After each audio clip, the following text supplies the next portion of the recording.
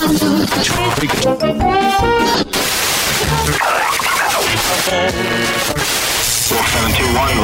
final bearing 222. Ladies and gentlemen,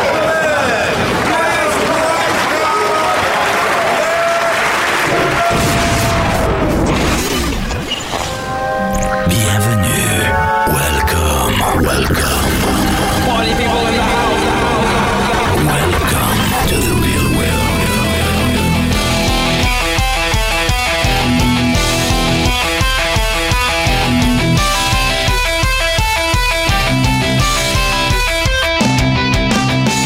RC Nation version 2.0. This is episode number 8. I'm Dan. The guys are all here. Say hi, guys. What's up, y'all? What's up? Hola. Hey, what's up? We have an additional person. I don't like that. You didn't go to mass school, Rob? I didn't go to Plussing College. N+1. Oh, do you guys recognize that voice? Oh, Who's that? Oh, that's Scott Graham. How's it going? Was it Scott freaking Graham? So, yeah, we have a 5th, and we'll see how it goes. I don't know. Yeah, they let me in the recording once last week, and I never closed the app, so I'm here to stay. You're just here. I'm not leaving, so if you guys want to record, guess what? I'm going to be here. That's kind of what he told us. Mm-hmm. So here he is.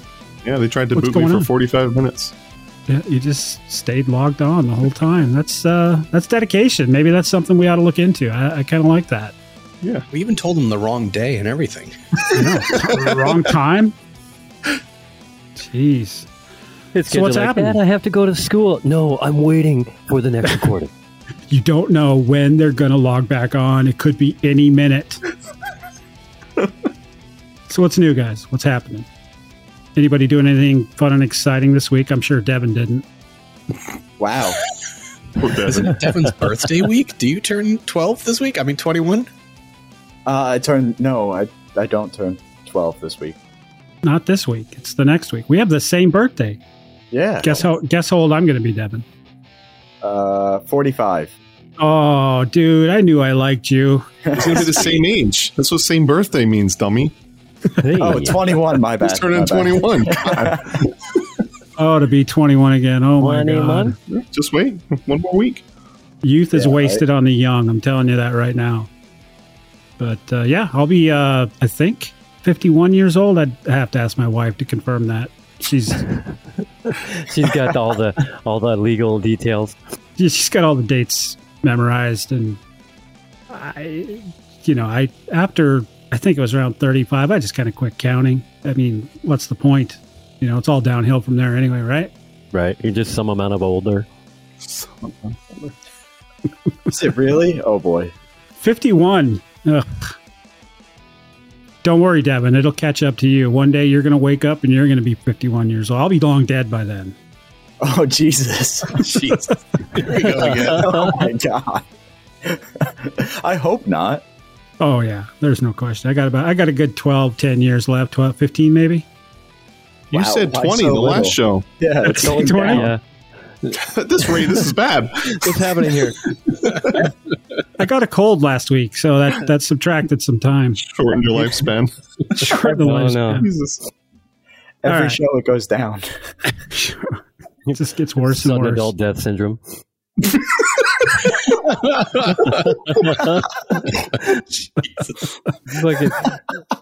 He started thinking about planks, and now he's got like RC brain cancer. Yeah. Oh God! From holding the transmitter too close to his eyes. Yeah. Dan, you're not dead yet. You're only 51. You're good, man. Your cake will maybe catch on fire a little bit, but you just got to blow it out really fast. If you got enough wind in you. I don't. That's the problem, Rob. I don't. Anyway, your wife could probably blow hard enough. No, dude. Once you get to a certain age, they just start giving you a 5 and a 1. They don't actually put 51 candles on there anymore.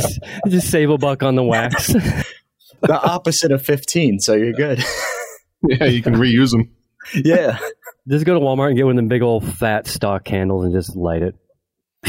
So, Devin, what are you doing for your birthday, man? Anything fun? I mean, 21. That's a pretty monumental. Oh my god! Monumental. See, I didn't take my Aricept this morning. That starts at 50. What are you doing, man? What are you going to do? Anything fun? Are you going to go drinking? I might. Yeah. You have your hit first power hour, alcoholic man. beverage. It's on a work day. The thing that sucks about it is once it's legal, it's no longer as exhilarating. Well, So exactly. Yeah. That's the It's not a problem big I'm deal running anymore. into. Yeah. I'm like, oh, great, I'm legal. I should go. It's not fun to go to a bar anymore because I don't get the excitement of I snuck into a bar, you know? That's right. That's right. I saw your dad was something. I guess he's going to try to get. I guess you guys are getting together in the middle of the week or the end of the week and going to do some flying somewhere in New Jersey. Yeah. Well, yeah, in New York. Yeah. And, New York. in Croton on the Hudson. Yeah, in New York. That's Saturday. Croton on the Hudson. Yes. Okay. Sounds Yeah, like an okay. airplane thing. No, Scott knows where that is. Yeah, it's 15 minutes away from where I used to live. Oh. Yeah, it's a good place. We're going to get Okay. together, maybe go to the diner that's down the road from there and just have some fun with friends, you know? What Sounds diner? like a Nice. good time. Yeah, it's going to be a Nice. good time. Flying helis and, you know, hanging out with friends. That's always the best. Can't go wrong. Exactly. So, Devin, did you crash this week? I actually didn't do any flying this week. No fly. No, it was raining all weekend. Yeah, it was. It was bad. Yeah, it was just I think we were planning on going down to the Modown Friday. And then we got word like when we were coming home that everyone was driving home because it started downpouring. Yeah. And we're like, all right, well, if everyone's driving home, we're not going to take a 6-hour drive and a full tank of fuel to go hang out with like 20 people.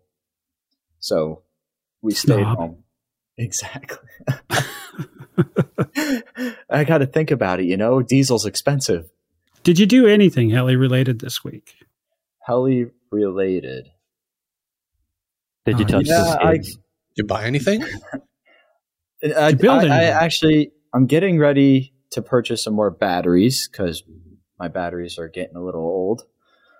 So I'm going to do that. Getting my Oxy 2 flying that I have. I got a motor and ESC. I just need to get some servos. And then working on getting another helicopter flying again as well. I had an Oxy once. Yeah, you said you didn't like it at all. What hell are you trying to get back in the air? Another heli from Oxy. Oh yeah. Oh. Is it named after a superhero? Maybe. No, it's named after the guy from Ted. Better get that thing fixed in a flash. Yeah, Flash Gordon. There you go. I No, see what you did there. Yeah, man, we want to see more of that thing flying. I do too. I'm working on getting parts all arranged for it and all of that fun stuff, and trying not to be too much of a pain to Luca, giving him his time as well, because he's still getting over all the COVID stuff as well, and trying to get all the Oxy parts back into order how they were. So I'm not trying to bombard him with, hey, I need this. You know, it's just, hey, I'll send you the list, and then when you have time, look through it, get it to me. All right, be honest.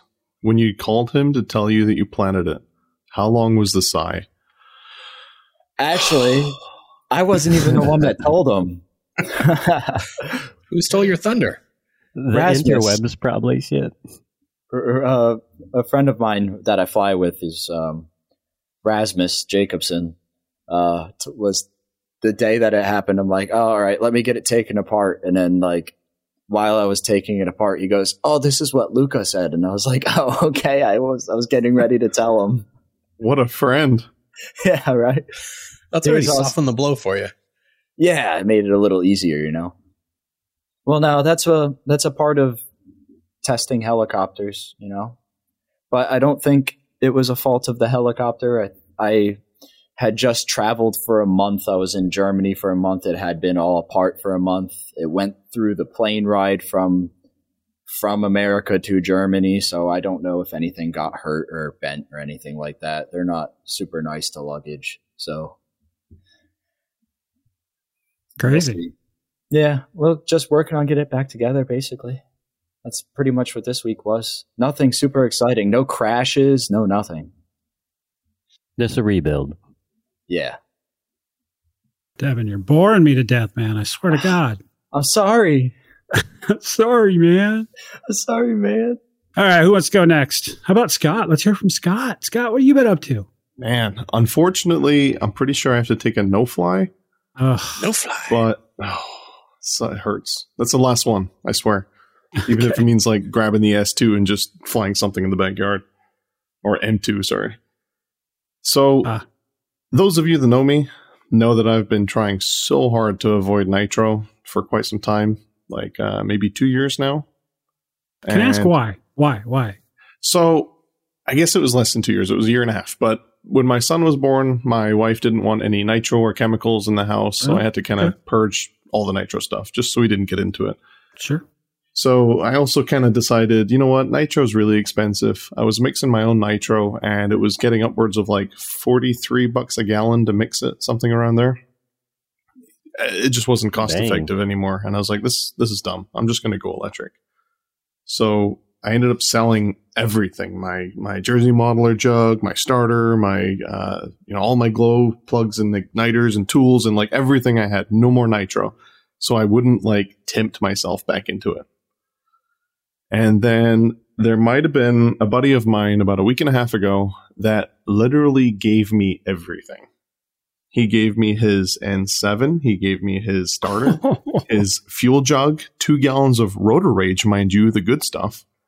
Oh my God. Yeah, everything. I just couldn't believe it. Like turnkey nitro setup. Here you go. So I'm royally screwed. And I'm now shopping for another nitro. I'm considering just hanging up electrics for a while and going all nitro again. Oh shit! I'm going off the deep end. Damn. I love like nitro. All or nothing. Yeah, I just agree. Yeah, you know when you avoid it for so long and then you miss it real bad and you don't know you miss it? Right. Yeah, like skipping an AA meeting and just going to the bar. Just all the way in. Oh, that's where we're at, man. I've got no chips left. No. Oh, I could have seen that happening sooner or later, though. You are one of the nitro kings. I did see a post, Scott. You're looking for a N7 canopy? I don't know what to do. So I've got a fully built Nitro N7. I've got another one brand new sitting beside it. And the only thing missing is an engine. So I'll just grab a YS or something and throw it in there. But the canopies are kind of beat up. So I was like, well, I could just get a new N7 canopy, swap it out if someone has one, because I really love that factory Synergy canopy. I think it's gorgeous. So I can do that. Or I was tempted to throw it into something that I truly love, like a black nitro. So I might have shamelessly posted online asking if anybody has a beat up old black nitro available that I could maybe throw this stuff into. Because I also don't have the heart to destroy an N7. Like, I'm going to put it in. It's going to hit the ground. I can't fix an N7. And there's a small part of me that just wants to keep those airframes good and kind of keep them forever, mind you, kind of thing. So I got 2 of them. You got 2 canopies for an N7? I got 2 N7s. Oh my God, me too. What are we going to do with it? We should tandem. But I could... I could be convinced to part with this if you wanted to. I'd send it to you. I've got an extra canopy. Just let me know. Let's talk business. Yeah. We'll have your people talk to my people. And then we'll do lunch. Hell yeah. Excellent. Dude, I feel you. I love nitro. Like the fondest memories I have of the hobby are nitro. I mean, 2 of the original version 1 T-Rex 700 nitros, flawlessly flying for 26 or 27 cases of fuel one summer. Nice. You know, just back to back, and it just has soul, man. Nitro is a living, breathing thing. You know, I don't know. that's where I started. I started with a JR550 and a bunch of nitros. I had a Compass Knight. Do you remember the Compass Knight? Yeah. Oh, yeah. Yeah. And finally landed on, well, I had a couple others as well, but finally landed with those two Nitro 700, Cool Power 700s is what I called them back in the day. And man, I just loved them. So tell me, when you're at the field and you're hanging out and you're kind of not flying nitro for a few months or years, however long it's been, and you just catch a whiff of nitro, the fuel you used to run, do the memories just come flooding back? Yeah. And I was at your event that we went to down in Statesville with Sean flying his 580 nitro and burning that Cool Power. I just wanted to be enveloped. Yeah, I just wanted to go out and like stand in the smoke. It's like breathe it in. It's such an awesome smell. I miss it for sure. I got to get that N7 up in the air. I got that second one just for parts. I'm not going to build two of them. I'm just going to use the second one for parts. Didn't you find a new one? I did. Both of them were new. Oh my God. Yeah. I built it's basically done. It's sitting here right next to me. I'm still trying to find a few odds and ends. I had a friend of mine send me a push glow, and then I also got a switch glow. I'm more of a push glow kind of guy because I don't need to add any more complex, I don't need to put my glow igniter on a channel. I guess is nice, what I'm saying, though. Right? Yeah, I guess it is, but it's an extra layer of complexity that I don't know. I don't want to deal with that. But I did with my Futabas because they were just so easy to assign those switches to. But yeah, well, when the time comes to set that up, let me know. I'll help you out. Yeah, I'm gonna have to do it on the. I would imagine it's not that hard to do, but I'm gonna have to do it on the V-bar. That's the one thing that's actually pretty difficult with macro cells. Yeah, they don't love us nitro people. Yeah, it's not that easy with the V-bar. So nitro, anything else? Yeah, that's it. Just trying to get back into nitro. Trying to work on some weight loss. If any of you guys happen to listen to the other podcast I was on, you know that I was on a bit of a mission. I lost about 30 pounds and I kind of plateaued.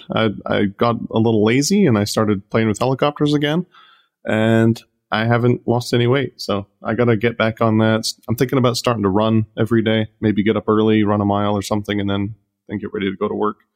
But run an extra for me while you're doing that. Oh, no problem. Yeah. It's fantastic. I'll get right on it. Okay. But yeah, that's my focus. Yeah. Get back in nitro and lose some weight and have some fun. Sounds reasonable. I accept that as a goal. For what it's worth. I don't know if it matters to you. You can hold me to it. So I saw Nick. Did you guys had a little build party? Did you guys dress up in matching flannel PJs and have a pillow fight? There were no pillow fights. There were no pajamas. Aww. There were no sleepovers. Sorry to disappoint you. Oh, but yeah, we did have an awesome build party. We got a bunch of the Atlanta heli crew together.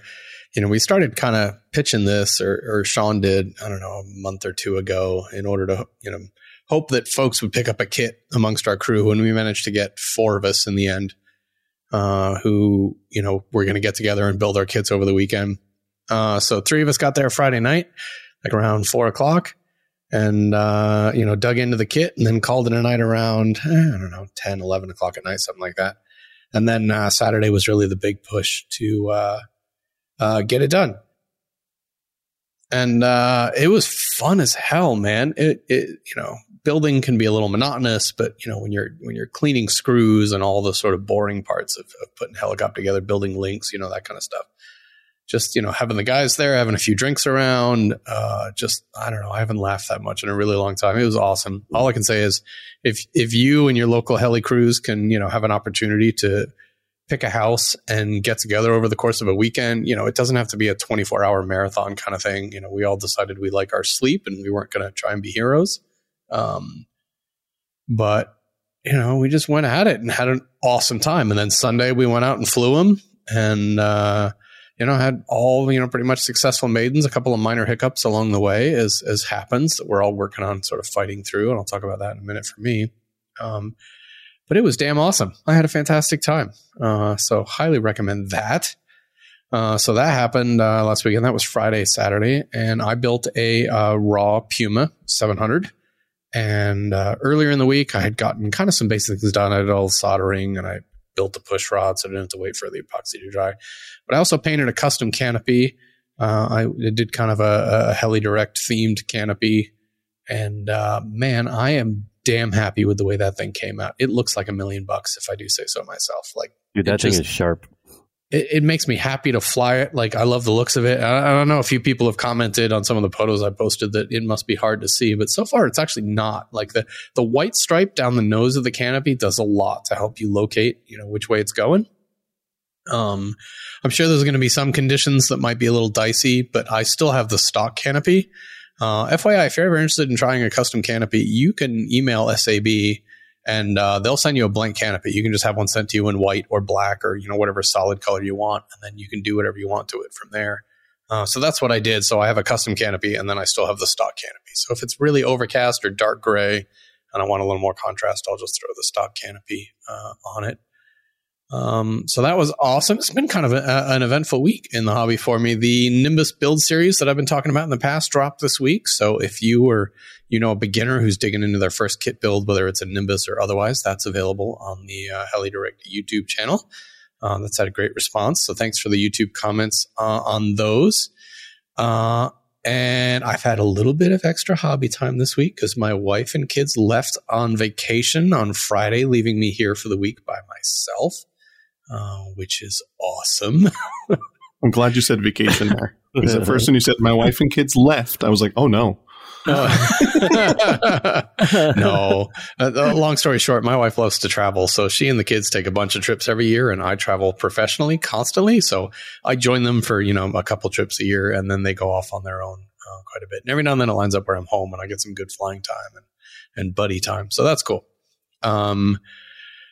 So yeah, we did the build party, got all of that done. And then I did the maiden on the Puma on Sunday. The big thing on the Puma for me was that it's the first helicopter I've set up with a Futaba transmitter, the 32MZ and the CGY 760. And I think, I know Scott's dabbled with Futaba. This is my first foray. I think we'll probably, try and do an episode talking about this a little bit, in the future maybe. So I won't say too much about my experience with the CGY other than, oh my God, what a headache. It's when you come from like the V-bar camp and the V control and you're trying to wrap your head around things, like something that I personally struggle with is you can't just tell me type this thing in this box, press enter and move on. Like I want to know what I just typed and what it just changed and what am I doing? And I had this great list of like ways, that one of the guys in my club had put together of how to set up your Futaba transmitter. But I was like, I don't understand what I'm doing and I don't like that. And it made me uncomfortable and whatever. Was fighting with a lot of that over the weekend. That was the longest part of the build for me, honestly, was, just getting the thing set up because it's my first. But I'm going to keep telling myself, be patient. It's your first foray in Futaba. It's your first foray with the CGY. Don't judge it. Just like try and keep the frustration to a manageable level. So anyway, I made the Puma on Sunday, and for the most part, that went really well. I did have a bunch of bobbles at lower head speeds. I tried some different dampers in this helicopter. I tried the X-Guard dampers, and I just don't think that's the right choice for this helicopter. So today I pulled those dampers, and I went back to the stock dampers in the Puma, and hope to re-maiden it soon and see how that goes. I really want to get this bird down to like 1,200 to 1,600 RPM. That's what I geared it for. It's the whole point of this. It's a 6S helicopter for low RPM fun on 700 size. So yeah, we'll see how that goes. But the biggest problem I've been having with this thing is the telemetry. A lot of things. I have a YGE ESC, which if you've ever used a YGE speed control with V control, it just works. You plug the thing in, the transmitter recognizes it and goes, hey, you got a YGE ESC. Hey, you want some telemetry? Here you go. And then it's easy. It's fully integrated. You program the whole thing from the transmitter, piece of cake. And I've tried about 1,000 things, and I cannot for the life of me get telemetry in the radio. So I've been, messaging people. I've had posts in the Hangout, the Futaba groups, the CGY groups, the YGE groups, trying to figure out how to get to the bottom of this thing. And I don't like giving up on things. Like, I really want to figure out how to do this, but I've followed all the instructions. I've done all the things.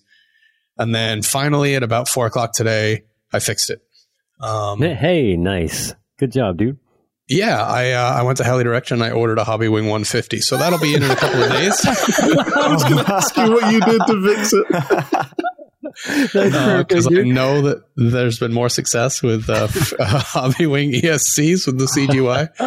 Did you get the telemetry module? Yeah, I did. I have the telemetry module, and and I have the TechC module to use with the YGE, and I've done all the right things. I know that. I'm going to come back to this and figure it out. I'll just fight with it with another CGY I have outside of a helicopter, but I'm kind of at the point where I just want to clean up the wiring on this bird and get the right ESC and get telemetry working, and then I'll work on tuning it. So yeah, just make it go. There's some dark magic in that telemetry setup, though, man. So yeah, it's you're just digging in deep on that. I commend your effort. I got to tell you what. I lost hours of my day today, like 5 hours fighting with this thing, and it was killing me. But the saving grace is I literally chased the mailman down the street today because I missed him at my front door to catch a package that had my blades and some blade bolts and stuff for the 3-blade conversion from my raw. So I got all that bolted on. I got the blades on. Redid the setup. So my Stormtrooper Raw is ready to maiden as a 3-bladed head and tail helicopter. So take care of that this week. And then between the build and the Puma and the 3-bladed Raw, it's been kind of a crazy, busy helicopter week, but it's perfectly timed with my wife being out of town. So I've been able to sneak a lot of wrenching time because that'll soon, once my kids get back, go away again. So it's been kind of an awesome week for me in the hobby. And that's all I got. What about you, Rob?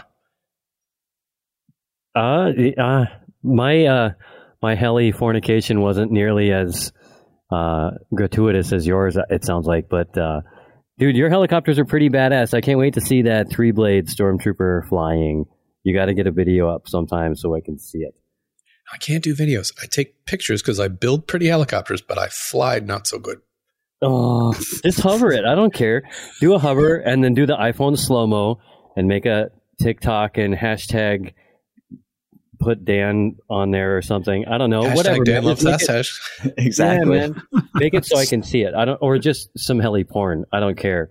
I like my helicopters, but I have this guilty pleasure of looking at your helicopters because you spend some time on your builds and you make them super clean and super neat all around the edges and stuff like that. And it's all worth watching you put them together. And so before you tank it, I want to see a nice aerial of the thing. So I don't know. I appreciate that. And I do really enjoy kind of the attention to detail. Like today with the Puma, I finished replacing the last of the finishing washers with all black finishing washers because I ran out and was literally wrapping some servos in black electrical tape because there's some little slices of color I didn't like with the black and white theme. And I was like, this has to go. Dude, I know how it is. I spent probably 2 hours on my Gaui X5 when I first built it, like removing all the servo ends and then lacing them through some heat shrink and up underneath the backside of the frame with sticky tape and very, very like strategically placed zip ties where you can't see them on the outside of the frame. And I don't know, and that it just is very pleasing when you sit there and you look at it on the bench or it's in the air and then, you focus in on something. You're like, oh yeah, that's right. That's super clean right there. Yeah. So dude, I feel you, man. I'm right there with you mentally as far as doing that with your helicopters. Nice. I start out strong with that same thought process, you know. I get to a point where I'm like, just fucking get it done. Seriously. You know what I mean? It's like I just can't maintain it. But I'm all for a nice, and this is a word I learned from Rob years ago, Sano wiring job. Yeah, Sano. But I can appreciate it. I just don't think I have the patience to. Some guys some of the shit they do is just like, wow. Problem is, I'm going to crash it and I'm going to have to undo all that shit. Yeah, there's that. That's the thing too, right? Like going all stock, making it easy to replace everything, making your wiring really fast to pull a servo and replace it, To some extent, making things pretty means I'm probably less willing to crash and therefore fly a little safer than I should and progress slower. Yeah, there's probably some of that. I know, like, with my X5, there are some times where I'm like, man, if I, like I had that crash, like last week or week and a half ago or whatever. And that was one of the first things I thought was like, man, if I crack this frame and I got to start tearing things out of here, just like you said, Dan, but it's like you get it really nice that first time around. And then at least for guys like me and Nick, like you or whatever, it's like you can tell how long that person's had that heli by how disheveled the wiring looks. Be like, he's probably crashed. He's probably totaled that thing maybe twice or 3 times now.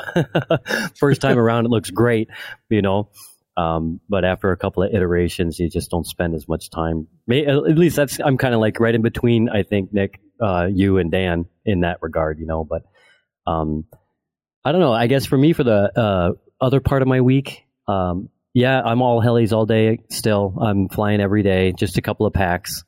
I'm getting tired of driving my truck 2 blocks south, 2 blocks over, and then 2 blocks, or it's not south. I don't know which direction I'm facing. Anyway, the point is I have to drive like 4 and some change blocks to go around to this park that literally abuts my property in the back.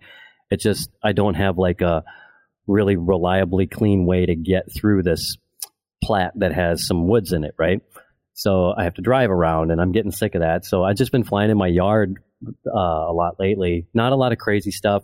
Not even really doing circuits, Scott, you had mentioned last week talking about getting back to basics, or you were talking about for yourself how, if you couldn't do that particular trick and stay over the top of the cone, you weren't doing it right, and it got my gears turning in my head and stuff. And I'm like, I'm just, your average everyday level, like 2, intermediate pilot, not very, I'm doing hard sport. I'm not trying to do some crazy stuff.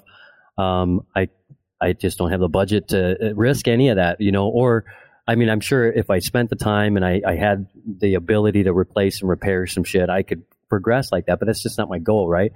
But still, I want to hone my skills. I want to be better. And, I also am one of those types of guys that I did kind of a little of the beginner stuff, jumped over a lot of the mid-range things you're supposed to do, and then I tried some hard shit like TikToks and hurricanes and pyro flips, maybe one crash high and things like that, you know what I mean? But I missed all the other shit, like you said last week, hovering those in without sliding all over the place and stuff like that. And so I'm like, I'm just going to try that, and I peek over the fence. I talked about my neighbor's kind of a little bitch about it. And so I don't really like, if he's there, I'll still fly, but there's a psychology involved with knowing he's present. And so he's not present. I'm like, fine, cool. I'm cool. I'm chill. I'll go outside and fly. And so I'll take the 600 outside, and I have this wooden kind of plank over the top of I have this huge fire pit, and I use that as a marker. So I'll just fly,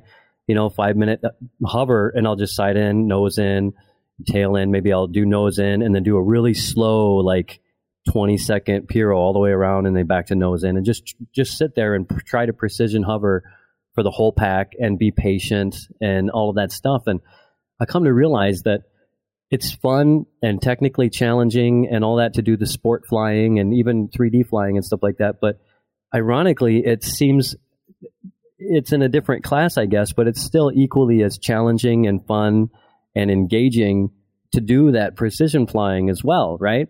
Especially when you're, I'm trying to stay under a 6-foot fence because across the street, the neighbor's dog, if he hears it, it's one thing, but if he hears it and then sees it, he starts going bananas. And I'm like, oh, here we go.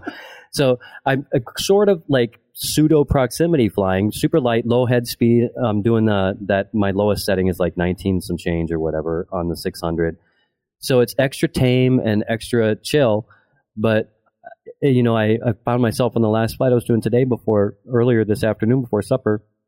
And I just became cognizant of my right fingers because I pinch my right fingers out, and I have a minor amount of expo in there, right? So I realized there was a lot of hand-eye stuff that was going on there that I just forget that occurs. When you're busy tracking a helicopter at 40 miles an hour across the baseball field, and then you do your trick at the top and then back down, you're never really thinking about all those small micro movements and stuff that are happening at the controller.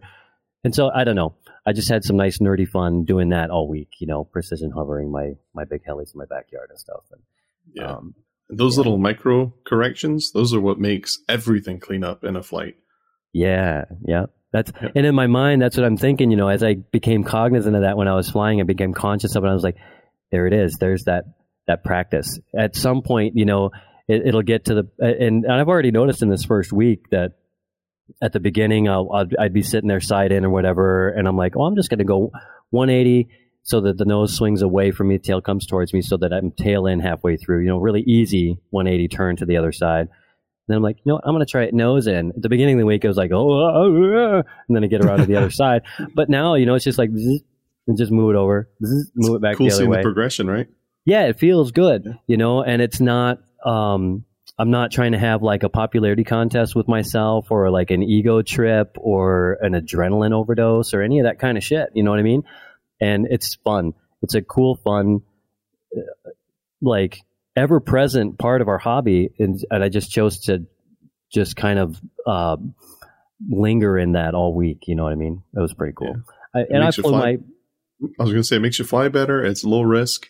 And if someone says it's like super boring, they're not being strict enough with where it should be, Like you got to be more accurate and keep it on top of like I said, a cone or something really small, because it's really hard to do. It's not boring. It's difficult work. It is. Yeah. And my fire pit's like, probably like 8 feet across. Right. So it's a pretty big marker, way bigger than a cone is. Right. And so the whole helicopter basically can hover over the top of the whole thing. And it was a fun challenge to keep it over the top of that.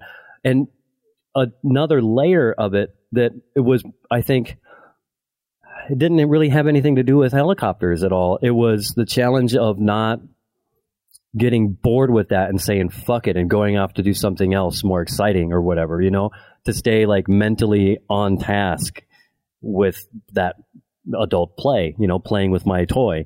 I guess. Thank you for the clarification. Yes, sometimes you don't stay on task and you start to meander into the nether regions, and sometimes stay out of the naughty square. Yeah, right. So I had to stay in my safe space all week, and I flew my little guy around too. I've got one of those little MCPXs, and so a few little one-cell flights here and there while the oven's warming up for supper or whatever.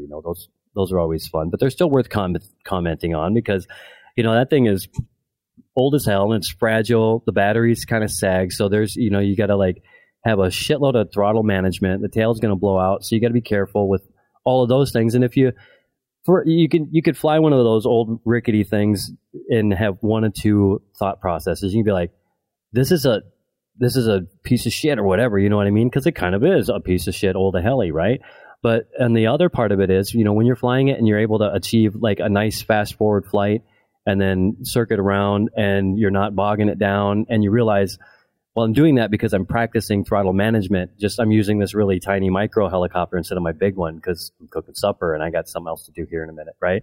But the point is, the practice was the throttle management was the key goal there. And it was fun to realize some of that too this week, and so, yeah, that's basically what I've been doing is just mental and like hand practice, transmitter and throttle management, stick management practice all week, and having a good time with it.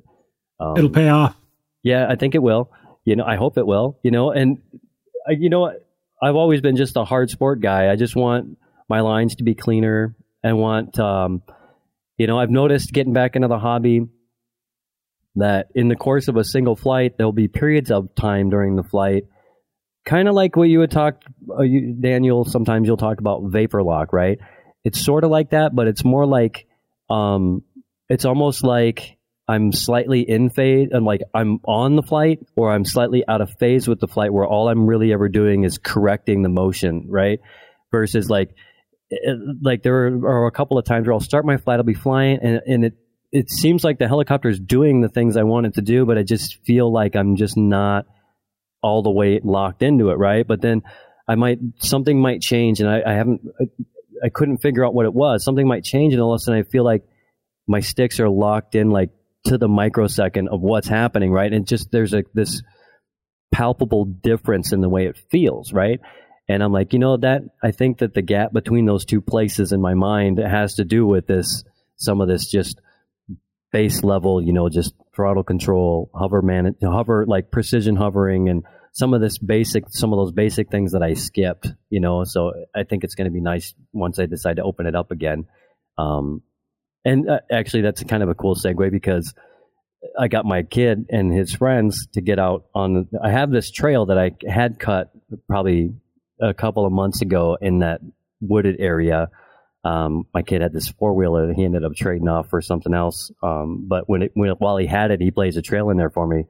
But it got overgrown, and so I had him and his friends go out there and clear it out. So now I should be able to just walk right out of my backyard through the woods into the field and go fly at the park too. So without having to drive my freaking truck, 6 blocks both ways just to do it. So that'll be kind of nice. What else have I done heli related? Did some more research on the whole rotor flight thing. So that I've learned more. Basically, you can run it now. I thought there was just a select few, but what I've learned is there's a select few flight controllers that people have figured out and have used and have set up like FAQs and help for, whatever wikis for. But it'll work on any flight controller that you can find. So anything from like your $30 controller up to your $150 flight controllers and stuff like that, right? So I'm trying to source out a flight controller that I want to try to do this with, this whole open source flybarless deal.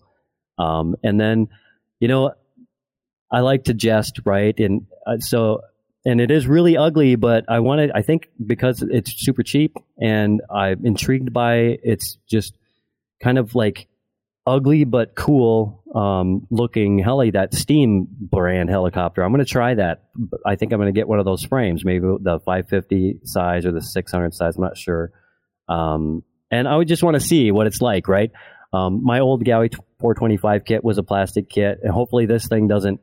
Hopefully it looks like it's got carbon fiber in it, so I think all the like the bearing blocks and stuff are probably metal or whatever. But I figure if I'm going to try an open source flybarless project on a cheap flight controller, I don't want to buy a $1,200 helicopter to put that in. And plus, I'm all about the experimentation part of it too. So I think it'll be kind of interesting to see.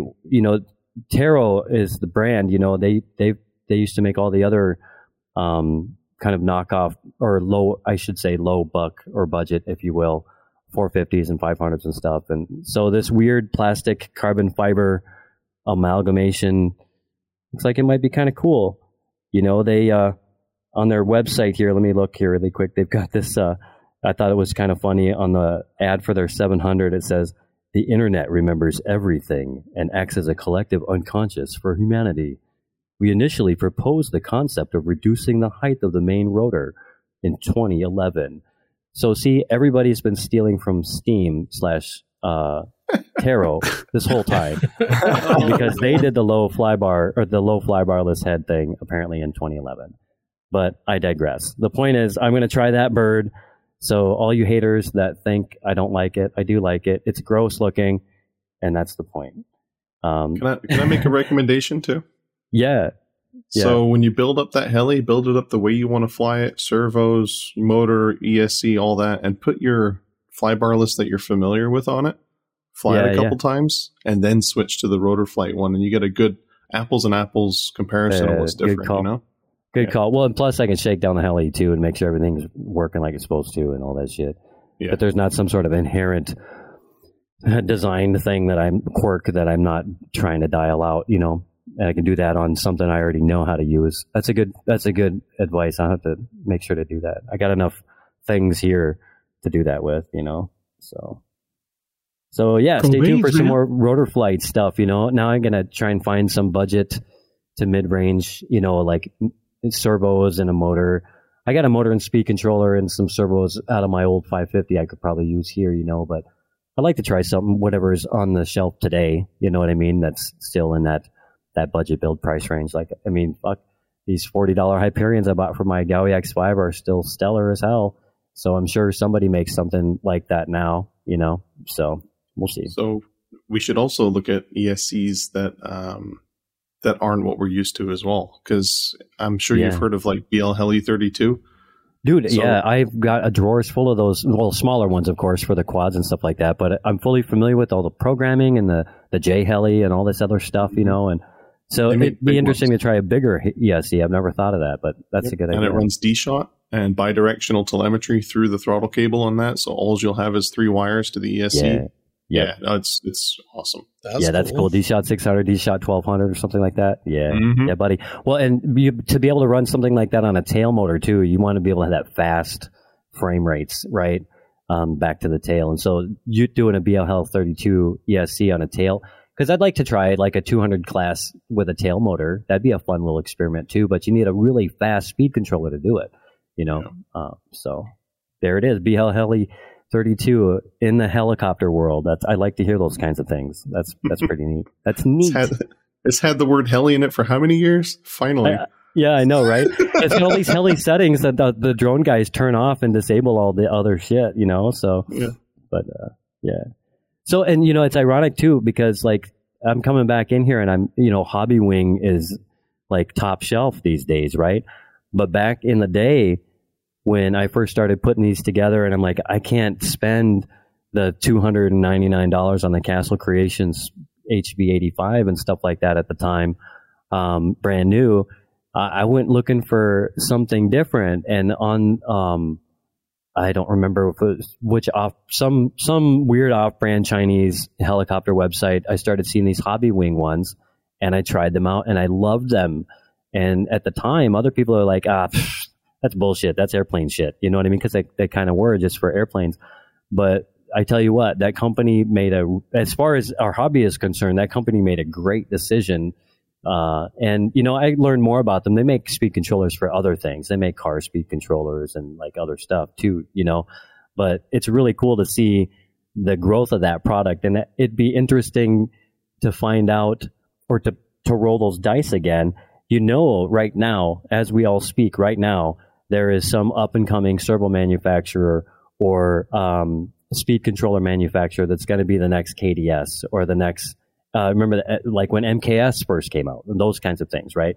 And it'd be nice to suss that out and figure out who is that and try that on the cheap. No, that's good, because there's a lot of folks in the hobby that kind of come from it from the exact same perspective you do, right? Yeah, the lower middle class. I thought you were going to say the dirty D word. Drones. Yeah, well, there's a lot of those too. We can't discount that, right? I'm one of them. And yes, we can. If I'm one of them and I can make it back onto the world's best RC helicopter podcast that's ever existed, and I flew drones, you know, everybody else that's flown drones, get back in here, fly these things. You were scared before, but now you've been flying around first person. Get in the third person, fly some helis, man. I still agree with Dan. We need to background check hosts better before. Yeah, we do. They'll let anybody on this goddamn show, won't they? Is this a bad time to say I bought a drone this week? My God. No. Oh, Hashtag no drones here. Nick, yours doesn't count. You know. Yours is a video camera with wings. Well, yeah, I bought it for photography work, so yeah. It's a selfie stick without the stick. Everybody buys drones for photography work. No. That's how they get. Oh, yeah, that's how they get into it. Don't tell me that bullshit. Is that for neighbor photographer work over there, Nick? Yeah, whatever. Oh, yeah, man, I'm going to start an AP company, man. That's what I'm going to do with this drone. I'm going to do real estate photos. How about mine to slam into buildings? I'm going to get my Pop 407. I got all the creds. Anyway, good week, Rob. Good. It's good to hear. It's good to hear your enthusiasm for this stuff. I love it. Yeah, it's good. So I'm excited to hear more about it. For sure, man, and good balance too. You know, it's not like I'm pushing hard or anything like that. Right. No, it's an interesting perspective in the hobby too. Like it's always cool to hear different sides of things. Yeah. What about you, Dan? Yes. How was your week? My week was rain, hate, and discontent. Lame. That was my week. Well, I that tell was you, good. man. Yeah, it just rained all weekend long. Of course, you know, I got back to work on Wednesday last week, finally back to the office. I've been working from home, kind of, but not full time. And of course, Wednesday, Thursday, and Friday is beautiful. Well, actually, Friday wasn't. But rain came in and still hasn't stopped. It's been raining since Friday here. Dang. It's kind of let off a little bit today, but not a whole lot. Still wet out there. Yeah, Is the hurricane pushing all that moisture up your way, or what? Yeah, that's exactly what happened. And heli-wise, not a lot's going on other than I'm kind of on a mission to get some visibility to that Soxos on the tail. And so the wife, of course, I think I mentioned she's got one of those vinyl cutters, and yeah, she was going to home ec you up some sort of signal players or something for the tail. Exactly. So I what she did, we haven't. She actually got the right vinyl in today. We tried some other stuff that just kind of that iron-on shit. It's kind of hard to do on a boom, right? We thought maybe we could do it with a heat gun, but then you got to somehow hold the vinyl while you're heating it up. It's just not comfortable, right? And but anyway, she cut out RCHNv3 against neon yellow, which is the main color scheme of this particular helicopter. Matches perfectly. The vinyl does. So you got that black boom, and then now with the RCHNv3 cutout, so it looked we could see how it's going to look. We didn't get the vinyl attached or applied. Yeah. She cut out the decals for the new vinyl that showed up today. Then had to do some shit like record a podcast. So I don't know. Didn't get a chance to actually do it. So what is it just going to say, like, it'll say RCHNv3 on like the one on each side of the tail, kind of like a logo? So it's like 10 inches of the boom will be wrapped in vinyl, and on the sides, just in cutout, probably, I don't know, 3/4 of an inch tall and I don't know, 5-6 inches long. It'll say RCHNv3. Okay. I understand. So then it's like a solid color, and then there's black lettering. That's the cutout. I understand now. At first I was like, how are you going to see that if it's just this yellow letters? Okay. I understand now. I can't wait to see that. No, honestly. I think it's going to turn out really well. The only tricky part, she's like, so I'll make it for you, but you have to put it on. You're the one that's going to... If it's crooked, it's your fault? Exactly. She doesn't want me to be bitching about if it's crooked. But I'm like, dude, the vinyl thing, that's your hobby. Okay? I did my part. I took the helicopter apart enough for you to get access to everything on the boom. Now it's in your court now. I expect it to look good when it's all said and done. Is that boom pinned at all? So it matters which orientation it goes on, the vinyl, or? No, the boom is not pinned, but the boom is also not round. That's true. I forgot. I was going to say you could just roll it on the table like a pizza roll or something. No, it's segmented, so it's not. There's like that's, I don't know how to explain it. It's on the top side of it. It's kind of got a bit of a V shape that goes right down the center, so you can use that as your starting point, right? Yeah. And it's all symmetrical, so where it's going to say RCHN on both sides. Of course, the one has to be in reverse, and the one side has to be reversed. So, provided I can do a halfway decent job applying, the decals look great. If I can do a halfway decent job getting the decals on the boom without losing my ever-loving mind and cussing loud and squirting the cats with water because they're pissing me off and that kind of shit, I think it'll look all right. I'm hoping that it adds just enough, I don't know, definition.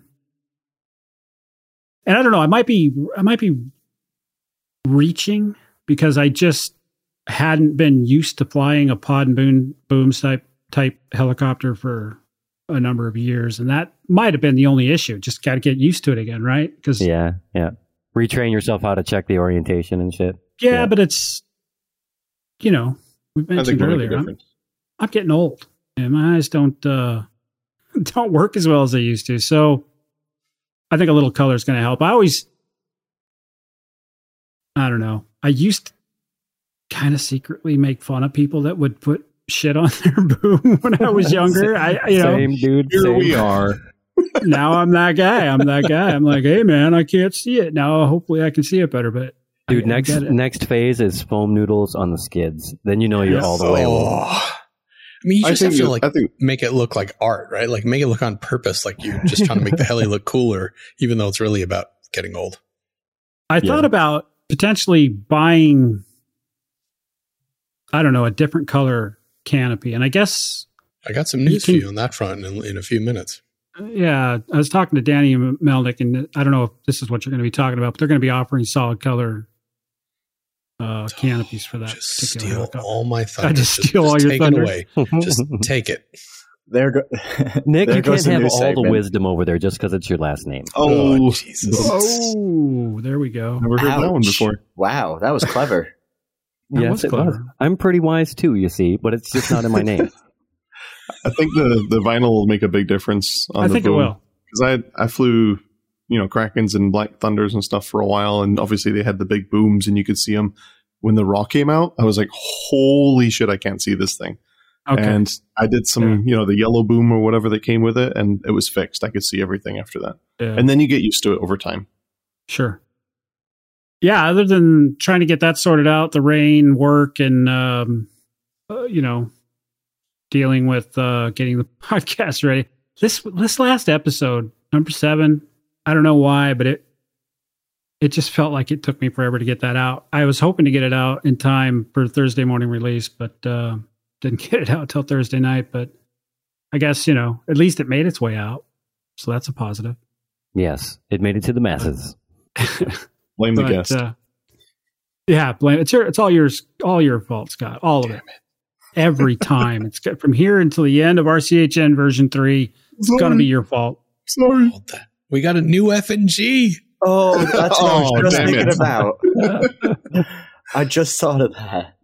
I was like, wait a second. It's That's not my right. fault anymore.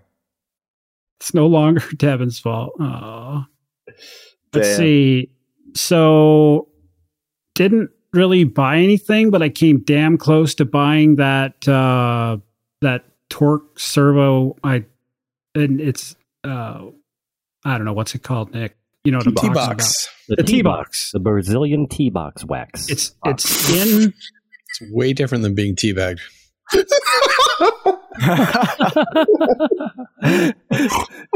Are you sure? You sound like you have no. experience. I have experience with one of those two. He's British. He knows a lot about tea bags. He must have been raised by his T-Box. It fell off the table. Anyway, it's sitting in my. I don't know why I haven't ordered it. It's not very much money, but I just do I really need that? I mean, I'm thinking. Yes. All the helis I've built in the past, I've never had anything like that, and I feel like I get pretty damn close to center, and I just don't.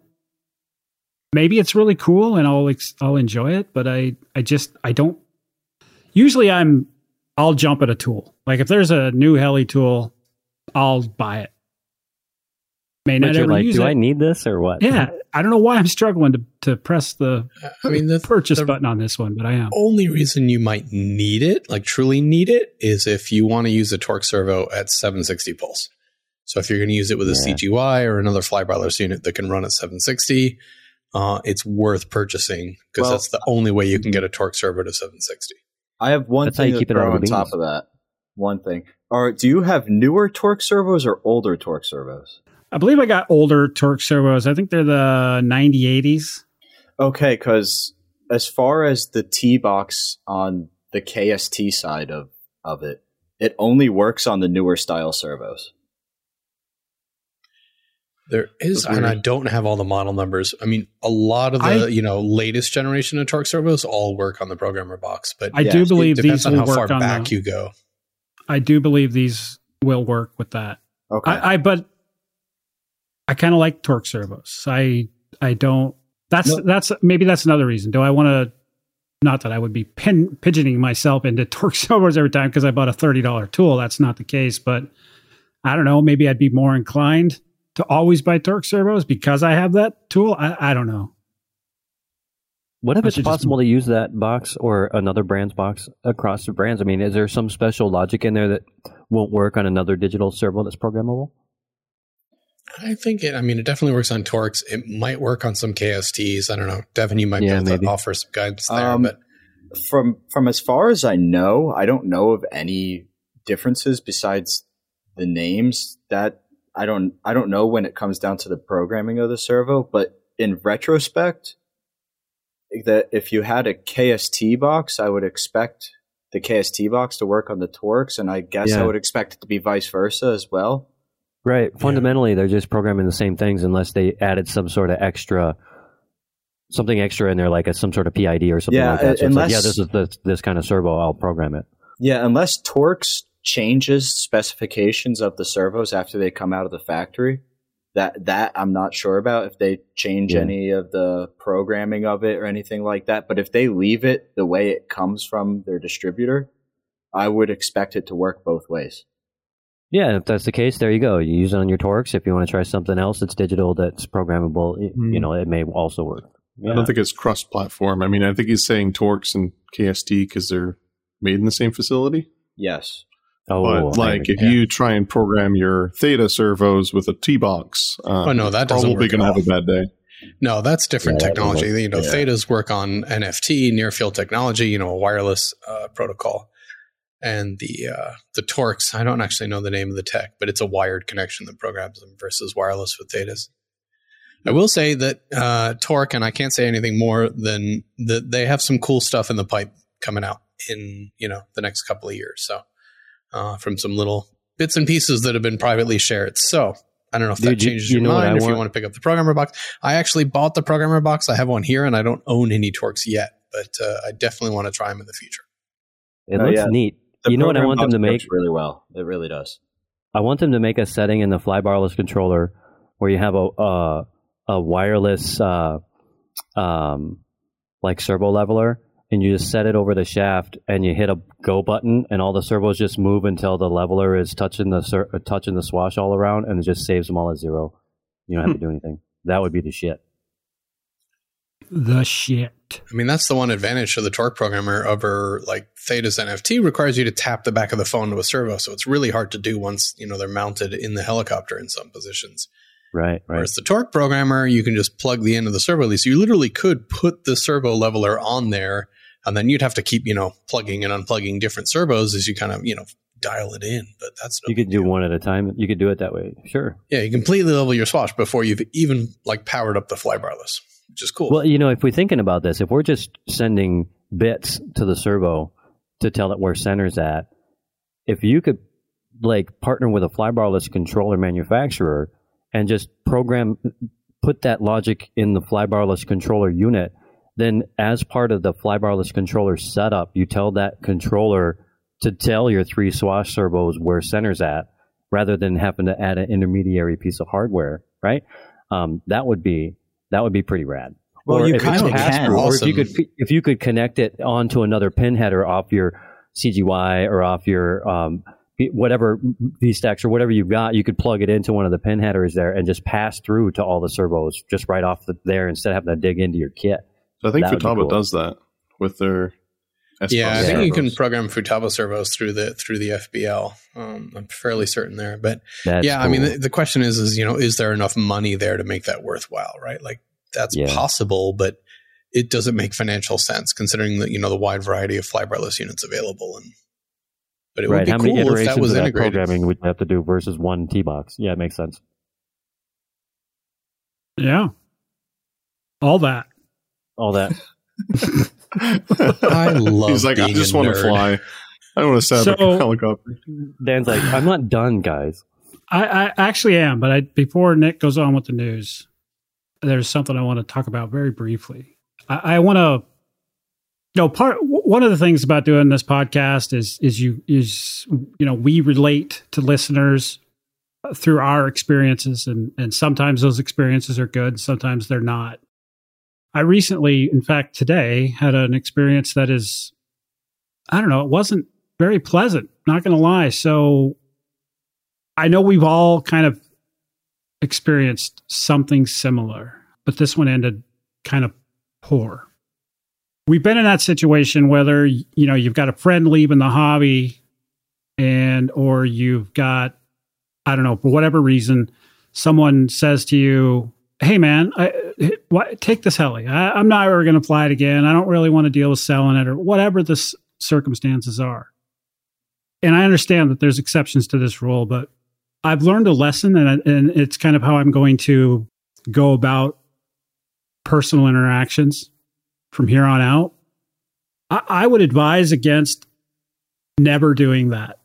In other words, and I know this is kind of strange being that I just recently sent Rob a 600, but that's neither here nor there. That's a different situation, right?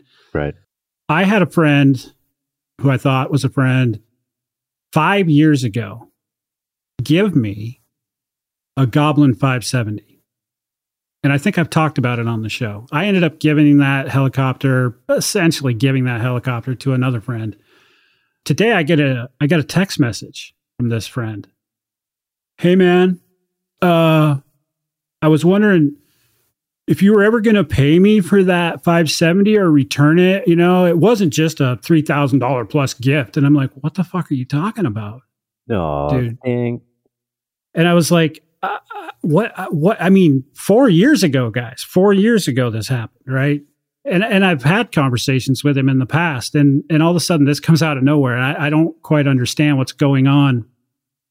And so I just said, well, oh, geez, man, I'm sorry. I guess I misunderstood, or I kind of thought, you and I had talked about it. When you offered it to me, I said, how much do you want? You said, don't worry about it. Right. So now I'm kind of in this weird situation where I don't even have that helicopter anymore, right?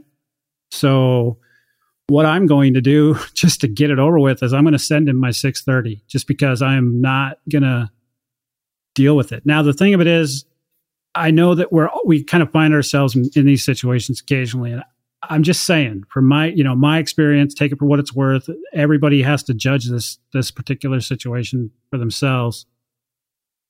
If you find yourself in that situation, try to don't just accept it. Say, let me, I don't know, make a trade, give you some cash, whatever, right? Because you just never know, right? When someone's going to show up out of the blue. And it was the damnedest thing. It really kind of I kind of thought we were friends, man. You know what I mean? Yeah, it sounds like it took you off guard, man.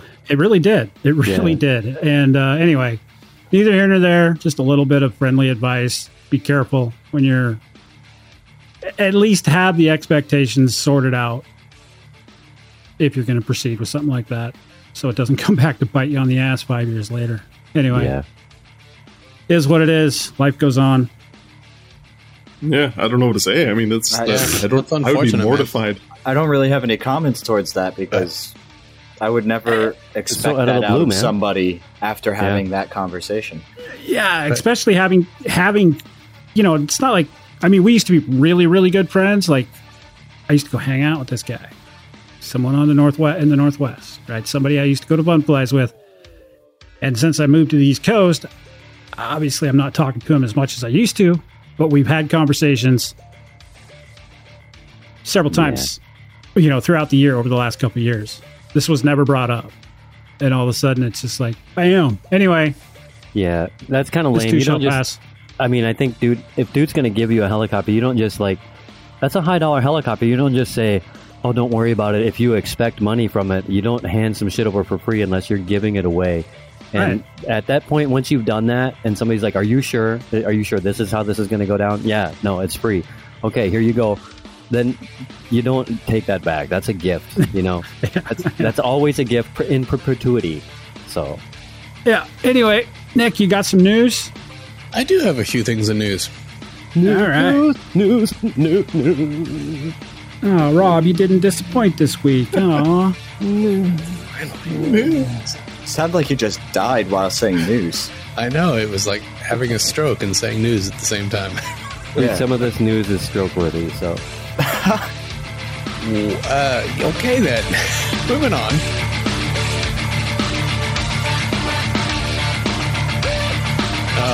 All right, so as promised, XL Power delivered their promise to.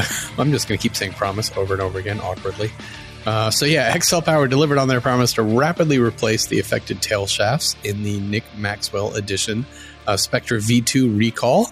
I got my shipping notice from HeliDirect on Wednesday that my new tail shaft was on its way free of charge. So that's right, HeliDirect gave me the shaft. Just gonna laugh at my own joke. And I didn't have to do anything. Testing, based on the Somebody's testing, got those things got to be made of titanium or something. Yeah, so I think most distributors did the same thing. They basically just sent one to everyone that had ordered a kit, whether you asked for one or not. But certainly let us know if other vendors didn't do that or whatnot, and if there's any additional instructions you want to send out to customers. But so I got the replacement shaft on Friday, so that's all ready to go for when I get around to building the kit. And I just want to again say kudos to XL Power for number 1, admitting a fault, number 2, rapidly fixing it, and number 3, sending out the fix free of charge. This wasn't a red anodized upgrade part. This was, boom, here's your new shaft, similar to what SAB has done in the past when they had some issues with, is it a Kraken shaft, I want to say? But anyway, kudos to manufacturers who acknowledge problems and address them immediately. So good on you, XL Power. Yeah, for sure. That's like getting a firmware update, but just hardware in the mail. Yeah. Sure. Thank you, Captain Obvious. Yeah. It's like getting the shaft. Dan, you kind of, completely stole my thunder, crushed my spirits, killed my dreams. That's what I do. But yes. That's what I do. Yep. Aerol Panda in the United States and Soxos has announced a couple of new canopy colors for the Strike 7.1. There's a nice bright pink and a blue canopy scheme and fins available now. So check out your Soxos dealer and look at the new canopy options there if you're having some trouble seeing it. And Scott, since you're a little bit smarter and a little less, what's the word I'm looking for? A little less grumpy towards gassers, maybe. You want to tell us a little bit about what the hints Carrie Shirley dropped this week? Yeah, so Carrie released some solid models. I'm sure some of you have seen them floating around the interwebs, but he has created his second version of his raw gasser. So he calls it the Super G, and they've utilized a inverted clutch stack, kind of like what you're used to seeing on like an SAB helicopter, like a Nitro, or if you look at the XL Power Blackout Mods clutch stack. And what it allows you to do is raise that engine up away from the skids. That way it doesn't look like your classic kind of low-hung gasser engine style. Gets everything up out of the way like a Nitro, and it makes for like a super clean setup. So I'm pretty excited for this conversion. I am not excited for any gasser, but I'm glad others are. I've got an idea. I've got an idea for Nick. And maybe one day when all of us are at a fun fly, we can actually make this happen. So what we do is we grab like a lawn chair, right? And we get, I don't know, as many gasser helicopters as we can in one location. God. And we duct tape Nick to this lawn chair and stake the lawn chair to the ground. And we just make him listen to gassers for like an hour, 2 straight. God. Just smell it. Yeah. Why do you hate me? What if we make him fly immersive. one?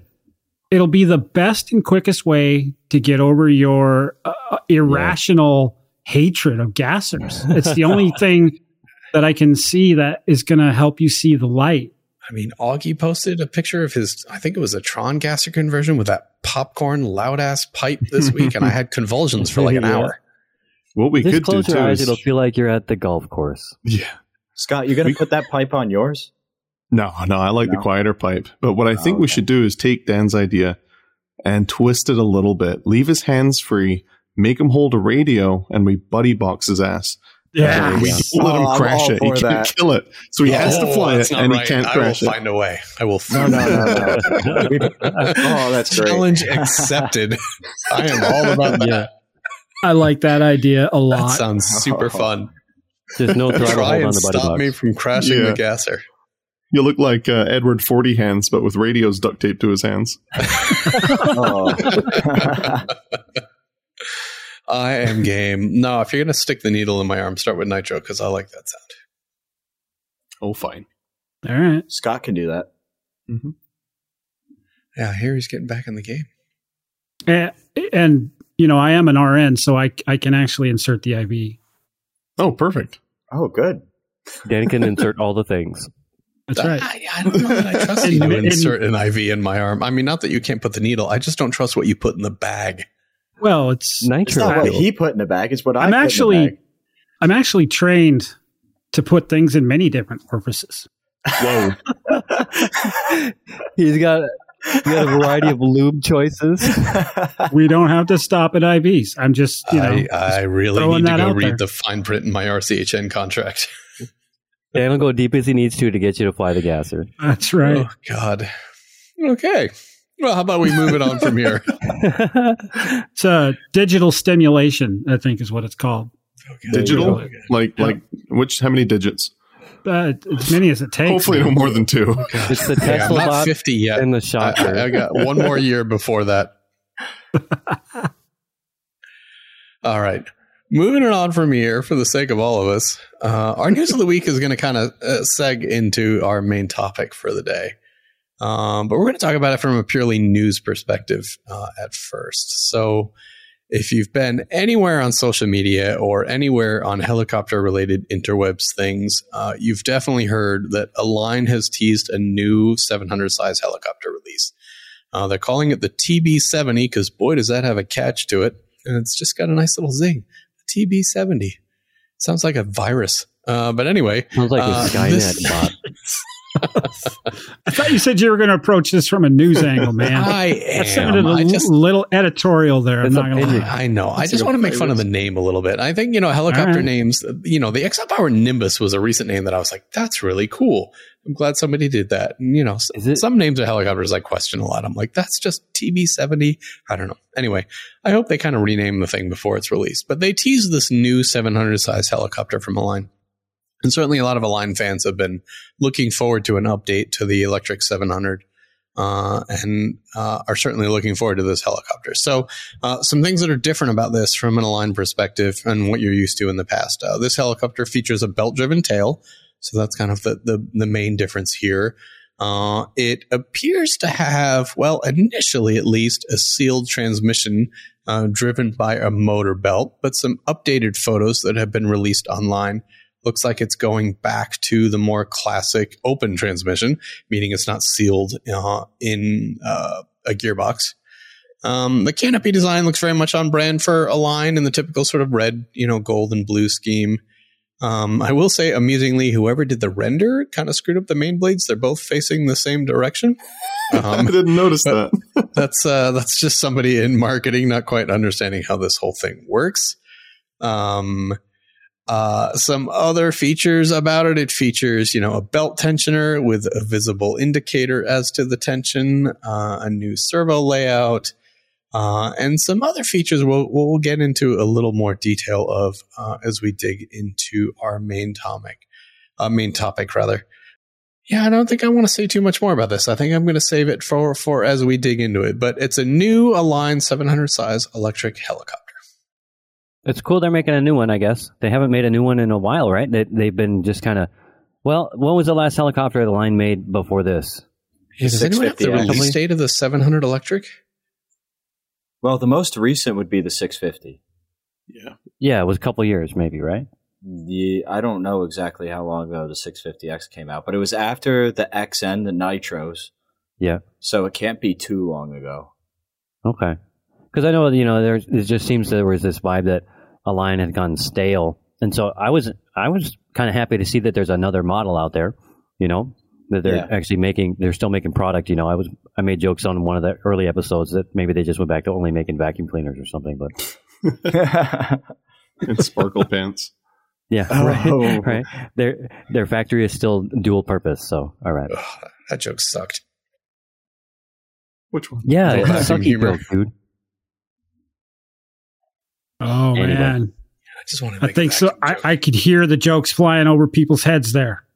I could hear it from here. Yeah. So, Align TB70. I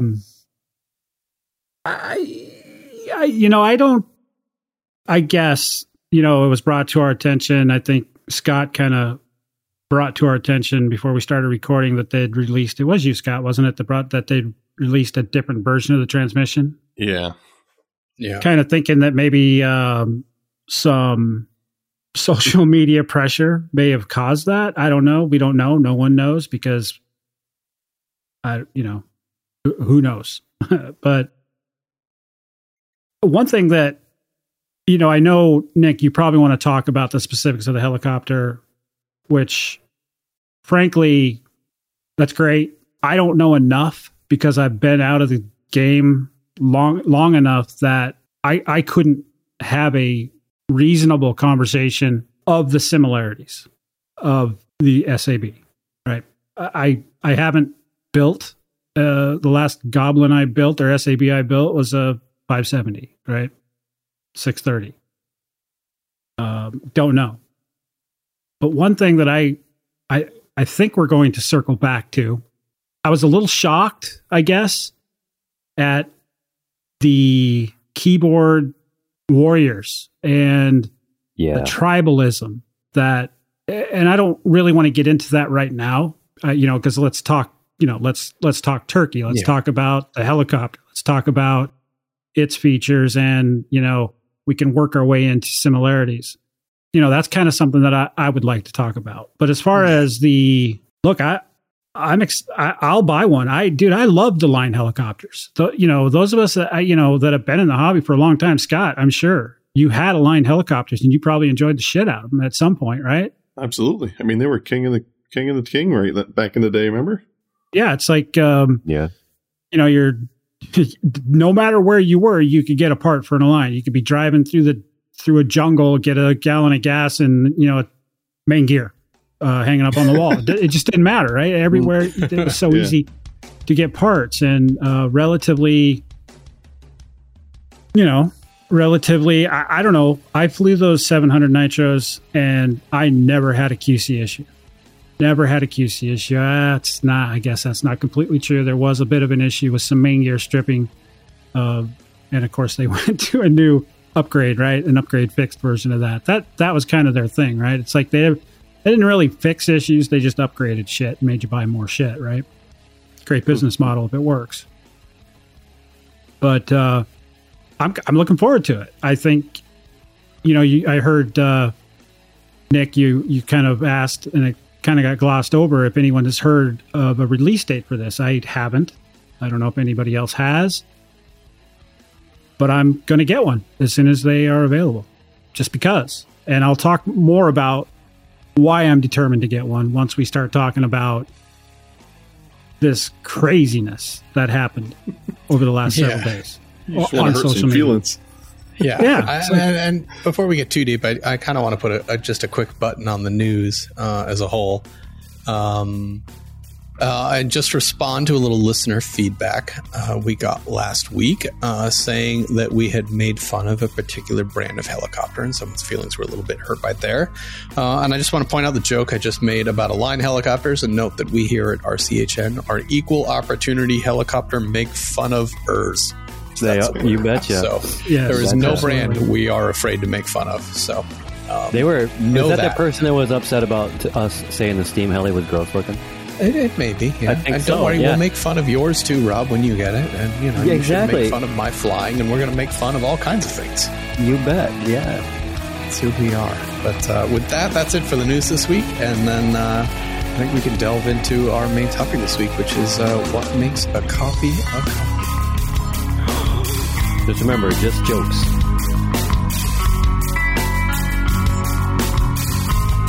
So what does make a copy a copy? That's a great question. I heard so much talk about this over, I read a lot of text about this over the last couple of days. Several machines, and have gained inspiration, sometimes maybe a little awkwardly close in similarity. I don't know, but there's a reason when somebody comes up with a good design. It's just like your vehicles. I mean, take a look, if you will, at modern cars. Even I've got a little Kia Forte that I use to drive to work. There must be something about that design, because it looks very much like a Toyota. It looks very much like various other small sedans, of its type. Yeah. Even down to the lines, the way the lines of the body curve into the various tail lights and the fog lights up front, right? Tons of conventions that follow across that are almost the same across all the brands. Yep. So the thing that people are in a little bit of an uproar about, not all people, some people, are the similarities in the renderings and the images that have been released by Align between a lot of the design elements of the TB70 and the SAB Goblin Raw. And what Dan has already alluded to is, in the automobile industry, obviously, it's not long before a feature, let's go way back and say power windows is quickly adopted by every single car in the industry across, a wide variety of manufacturers. So the question we're going to delve a little bit into, and you'll hear some different perspectives from each of us in this episode, is, what is inspired by, borrowed by, what is an industry trend that is then replicated by other brands, and what is a direct copy, and how does that make you feel? How does that change your purchasing decisions? And none of us are here to tell you what's right or wrong. We're going to share our personal perspectives and just have a dialogue about it, because obviously it's been kind of a hot topic. But before all that, we want to delve into just, naming some of the similarities between the two helicopters. So initially, in the early renders of the Align TB70, it looked like it was going to have a sealed transmission case, very similar to the RAW 700 from SAB. And not only similar, but literally the physical styling of the sealed gearbox was almost identical to the RAW. The top of the RAW gearbox has a very distinct appearance, and it was replicated almost, to the no, I don't want to say to the millimeter, but physically it appeared exactly the same. The helicopter has no boom supports, which is new for Align, but that's definitely a trend that we've seen across, most helicopters in the industry. I don't know that you'll see many helicopters released in the future that include boom supports. I think that trend's kind of done at this point. Here's a feature that was really almost a direct copy here. The belt tensioner in the TB70 in the rendering, literally down to the color of the belt tensioner, matches the belt tensioner in the RAW 700. If you've never owned a RAW 700, you'll notice that, or you should know that the way you tension the belt is the belt tensioner mechanism that's on a spring has a physical indicator that passes through the side of the frame, and the goal is to get this little sort of nib that sticks out from the tensioner level with the side of the frame as you tension the belt, and that's when you stop tensioning it. And the TB70 appears to have the exact same deal. Obviously, no one's seen the build manual to this piece, so I don't know if it'll have the same belt tensioner that clamps onto the boom, similar to the SAB RAW, or not. The TB70 also uses a motor belt. Obviously, a lot of helicopters do that, but it's not a pinion and gear type layout.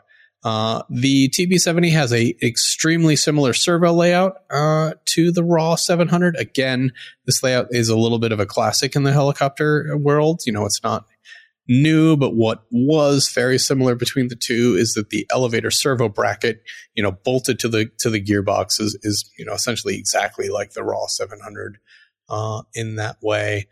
The upper and lower frame arrangement with the battery tray location is very similar to the RAW, but again, you could make an argument that that's, across a lot of different helicopters, extremely similar skid layouts and method of attachment to the frames. The RAW 700 has these skids with these little triangle brackets that you screw into the base of the skid, or the top of the skid, I should say. And that's, almost a direct copy. And again, this design language is a term we use in my industry, which is, a way that physical things are shaped and the way they fit together. It's a departure from a lot of what Align has done in the past. And it's dang similar to what SAB is doing currently. So when design languages shift like that, it's okay to question, why is that? The canopy attachment is very similar, but again, that sort of translates across brands fairly often. The FBL plate and the general layout of components in the helicopter is exactly the same as the RAW 700. And then the skid design, which I spoke of earlier, is the same. And I think that's really a lot of the parallel or similar design features. And again, I'm not making any commentary here about what's a copy, what's not a copy. I really just wanted to list, here are the things that people saw as similarities between the two. Did I leave any out? Anybody? Is there anything else anyone else saw that I didn't mention here? A couple minor things like the motor pulley is very, very similar. The main gear on the secondary shaft is almost identical, where the one-way usually is on a Raw. And then you kind of mentioned the tail belt tensioner with the little piece that sticks out the side. But if you look at the side cutaway as well, the spring arrangement in there, the cap that goes in it, the bolt down the center, the spacer that's in there, and the wheel itself is a complete image of SAB's belt tensioner. Right on. Those sons of bitches.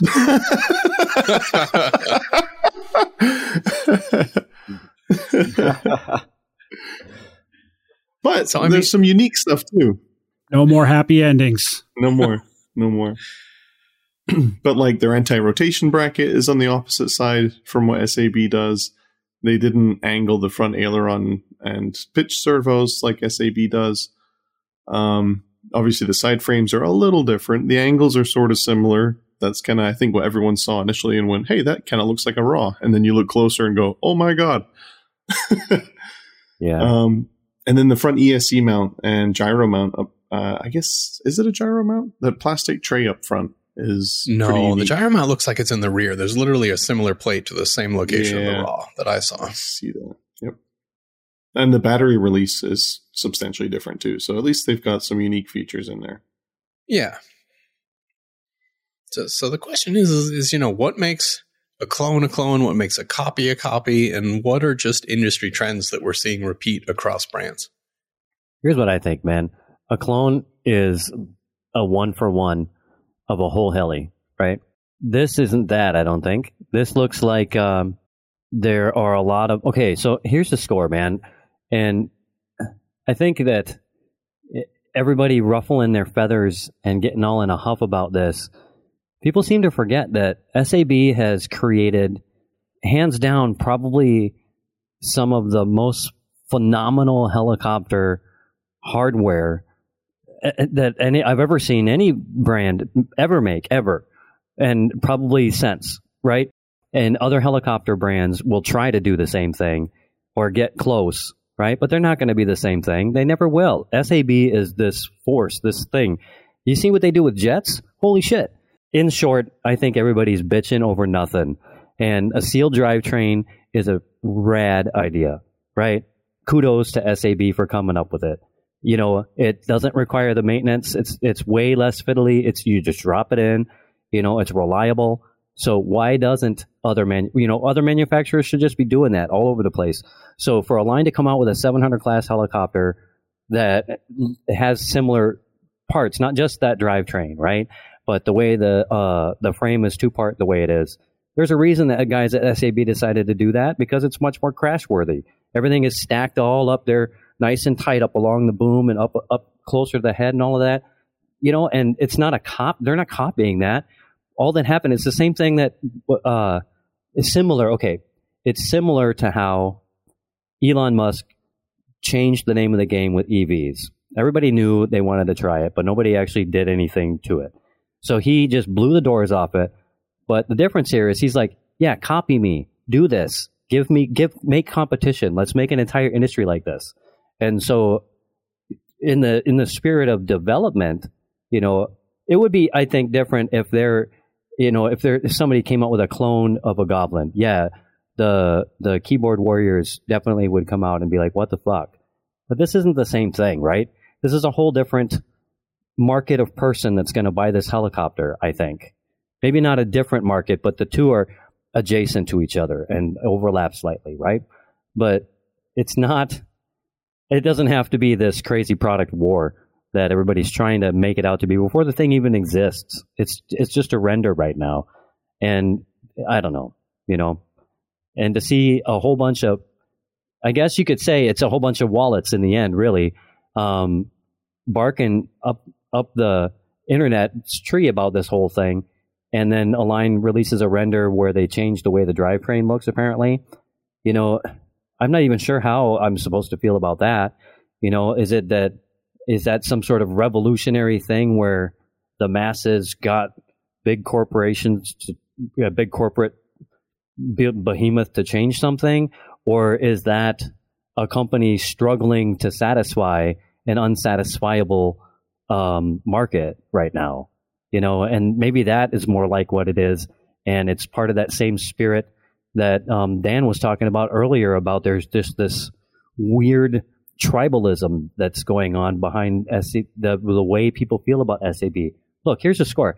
That helicopter is the shit. SAB, everything they make is gold. All right? And everybody knows it, and everybody wants one. Right? Not everybody can have one. So if Align makes a helicopter that maybe the price point is a little bit different, I don't think that's going to hurt Goblin's bottom line or SAB's bottom line at all. Right? I can't buy one of their helicopters. So I want to buy a helicopter. Maybe I'll buy something that costs different. Maybe, it doesn't matter what I'm going to do. But the point is, I think it's all a bunch of faff, and everybody needs to just chill the fuck out. That's it. So, that's how I feel. Let's back up a little bit from there. And thanks for sharing that, Rob. Yeah. I think we can all agree, and tell me if anybody feels different. Devin, what would you describe as the definition of a clone helicopter? How would you describe that? A clone helicopter? See, I would say one off for everything. So if you take, like, back in the day, if anybody remembers the Align 450s when they first came out, and then a couple months later there was another company that came out for like half as much, and it was an Align 450 to the T, same exact frame cutout, same landing gear, same everything. That's what I view as a clone. That's what I view as a clone there. And to have companies innovating off of other designs though, and going, hey, that works really well, we should try that. I give props to the company that was the first company that stepped up to do it, because now they're getting other companies like Align that hasn't really produced a newer style like boom supportless heli in ever, and they were kind of falling off the wagon there at the end, and not a lot of people are flying them anymore, and now they come out with this. I think props to them for that. Yeah, I think you bring up a good point. I mean, I think we can all agree that a clone is really a direct part-by-part copy. Like, literally, you can interchange the parts between them, and we've definitely seen that in the past in this hobby, whether it's copies of some of the earlier Goblin models or the earlier Align models, And I think we can all agree that the TB70 is definitely not a clone, despite some of the accusations we've seen online from some of our favorite keyboard warriors. Is there anyone that disagrees with that statement? Oh, I agree completely. That's exactly what a clone is. Yep, I concurred. So then I guess the question we want to delve into is what's the difference between industry inspiration? And I want to preface this by saying, like, me personally, when I say here's the company that's creating a lot of the innovations in the hobby. And one of the things that we're blessed with in this hobby is we have a lot of companies doing that, right? Like XL Power, Nick Maxwell just had a glueless, tail push rod. SAB created the tail belt tensioner for the boom in the SAB Raw 700. We have all these different manufacturers, and I'm sure, Devin, you can name some things Oxy's done and some other manufacturers. Yeah. Like all of these, main manufacturers in our hobby all innovate, right? And we're very fortunate for that. And for me personally, when I see someone innovating, when I see companies at the forefront of the hobby, I'm more inclined to spend my money there because I appreciate the R&D they're putting in. I appreciate the investment they're putting in. I like the innovation. I dork out over things like a cool new way to do a tail push rod. Again, the dumbest part of the helicopter doesn't really make the thing fly any better, but innovation on parts that don't really improve flying characteristics interests me, right? Like I just dork out on all those changes. So it makes me want to spend my money at those companies. It doesn't necessarily make me want to buy someone that copies from, someone that copies those things. But, what's the difference between stealing? I don't want to really use that word. It's not really stealing, but, something that's problematic, intellectual property theft versus being inspired by and following trends. I feel like, I was going to say, I feel like this particular model really blurred the lines. And the reason I say that is the heli itself isn't a clone. The design isn't necessarily a clone, but there are key components that they've dropped into this model that are clones. So like, if you look at it in different levels, the helicopter itself isn't a clone, but they did copy some stuff. And that's why I think people kind of go at it a different way and feel a certain way about it, because like those skids, those little triangles in the skids, that's a carbon copy, you know? Whereas if they just spent another couple weeks on this model and they changed up the parts that they were kind of taking for inspiration, but weren't going to make a duplicate of, I think it would have been much more well received. So how much are we going to split the hairs here, though? So let's talk about the little triangle doodad thing that holds the skid on. If they would have made that a trapezoidal shape, but still had some of the weight savings of it not being a full square and had it bolted on with just one bolt just the same way, would we be bitching the same because the shape was slightly different? Yeah, no. I don't think so. I mean, I really think that's different.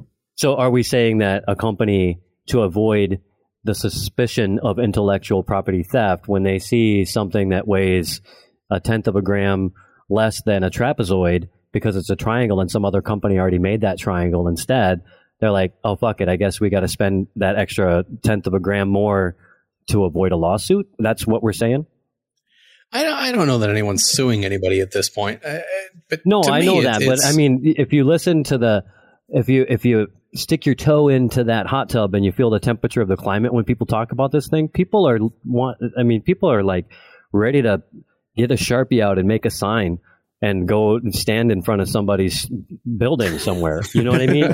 I mean, you're right. Come on. The question is it's not really about one detail, right? Like, I think we can look at any one of these very, strong similarities between the two helicopters and say, well, this one's a little fishy. And the skids is a great example, right? Like, the triangle attachment is damn near an exact copy.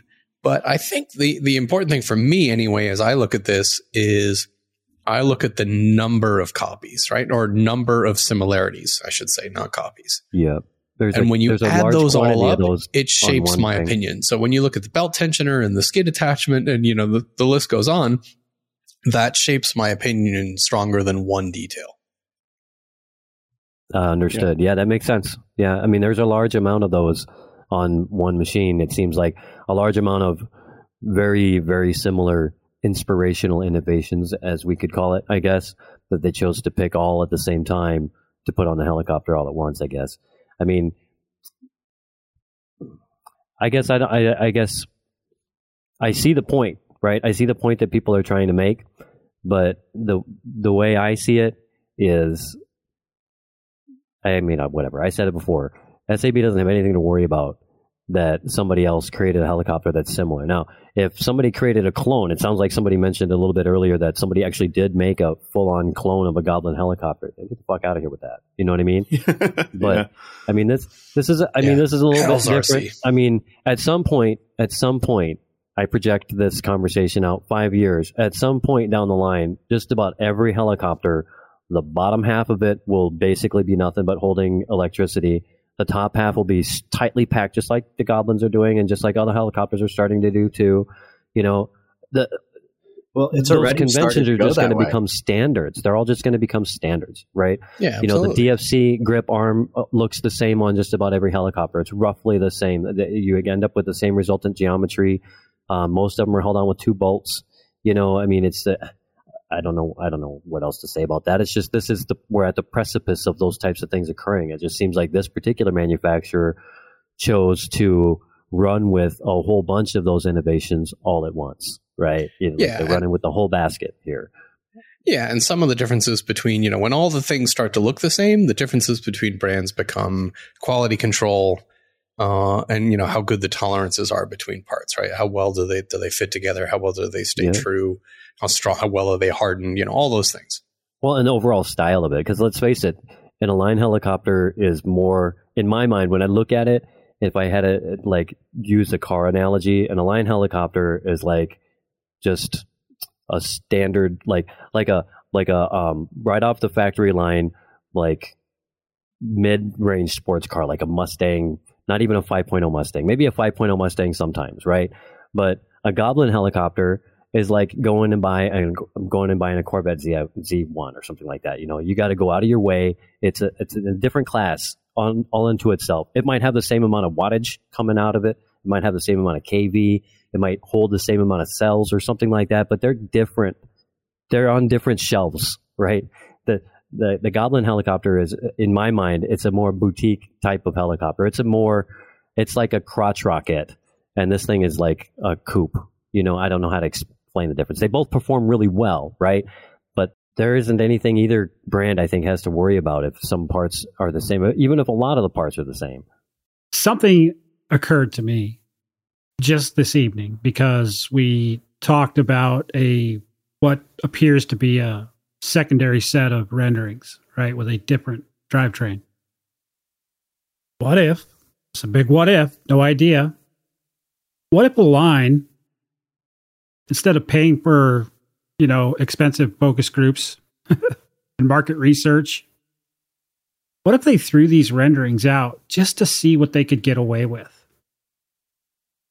In other words, let's throw this render out just to kind of see how and I have no idea. I'm just speculating. It's kind of what I like to do. Let's see how people react to this particular render. What if they have like 25 different sets of renderings, all different designs, and they just decided to throw this one out just to see how it was received? Yeah, dude, maybe. That's no?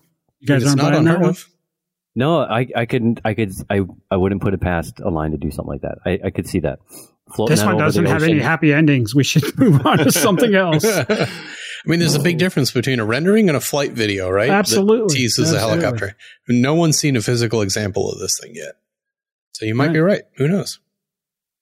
One thing I have to say is if for some reason that is partially true or they're currently changing the design based on the reaction, I'm very disappointed. Because I agree with that. I hate the fact that they've gone and changed what they proposed just because people flamed them for it. I mean, honestly, yes, SAB pioneered the whole transmission thing, but if they really took that idea and said, oh, scrap it because everyone's upset, everyone just screwed themselves out of another cool platform. Like, it would have been simple, easy, like all in one, convenient. And I'm not liking this new render that we see. It's like, on one hand, I'm Camp SAB. I love that brand. I love what they do. But I also want to see everything else progress to be like it because I would love to fly more than one brand if they all had those cool features that I love, Yeah. And innovation is a stepping stone, right? It's not about copying. It's about, one person comes up with an idea and then the next person elevates it. The next person elevates it, right? It's a series of steps. And that's important, right? We're not going to move forward as a hobby if we, insist everyone has to come up with completely original ideas separately from each other in a vacuum outside of what's going on in the hobby. That just doesn't work that way. Yeah, don't hoard all the love. Like Align says, follow your heart. I do wonder, and the thing is, I want to point out is that, these additional renders, I mean, maybe it's because of backlash. Maybe it's because somebody in manufacturing at Align said, hey, this sealed gearbox costs too much money to make. I need you to go back the other way.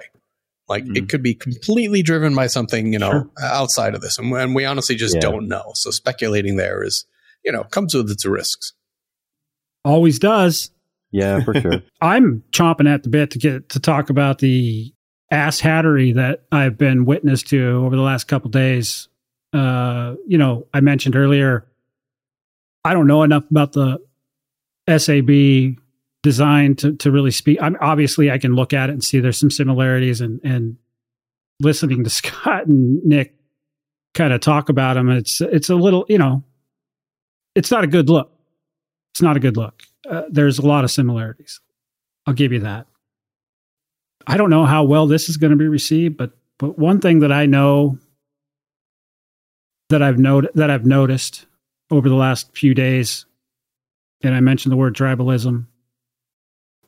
So I'm going to preface this with saying that this hate and discontent that is just rampant. One of the reasons I decided I'm going to buy one of these is because I can't even count how many times I've heard people, or read people people's statements saying shit like, "Oh, if you buy this, you're a fuck." You know what I mean? Yeah, right. That statement right there. Guess what? I'm going to the business at midnight. Wait until 9 o'clock in the morning. I'm getting the very first one. Yeah. Right. Yeah, keep all that stupid bullshit over on your political post meme side of the Facebook, man. So now we're here. This tribalism, these manufacturers, these companies, they are what created this tribalism in the hobby. And Scott, you mentioned last week in your early days when you were asked to join the A-Man team, you mentioned something that really resonated with me because it's how I remember the hobby back in the early days. To be a part of something like that was something special. Not everybody could be part of a team. So what we have created over the past several years, and it started happening at the end, Compass. I remember back in the early days, Compass and all their team members and everybody was a rep at Compass. They were like, for whatever reason, that's the one I remember the most from the early days. So you've got all these folks, everybody's a team. Everybody's on somebody's team. And now you have a bunch of folks who feel obligated to say shit like you're a fuck if you buy this crap, because they are on a team. They are a part of a tribe. They feel like they need to defend for whatever reason. I don't know. Because what does it mean if you're on a team? You get a discount. You're a locked in customer, right? You're a locked in customer because now you can't play anybody else's craft or anybody else's helicopter. You have to buy the parts. You're going to be a customer. You're locked in. And that may be fine and well for somebody because they just like this machine. It's the only machine they're ever going to fly. I've never been like that. I've had many different helicopters from many different manufacturers. And something I've loved something about all of them, right? Hated things about all of them as well. But you've created this atmosphere has been created where, like I said, people are feeling obligated if they see anybody step out of line. Well, now they're obligated to say shit that they probably wouldn't say to you face to face because they're, behind the safety of a computer screen, right? And that's kind of the way of the world today's world anyway, I guess. So maybe I shouldn't be too surprised. But I really feel like that's a problem. That's a problem for the hobby. And some folks mentioned, I don't care. I don't fucking care whose helicopter you fly. I don't care who you support, whose machines you love and whose machines you hate. The simple matter of the fact is, the one of the founding principles of RC Heli Nation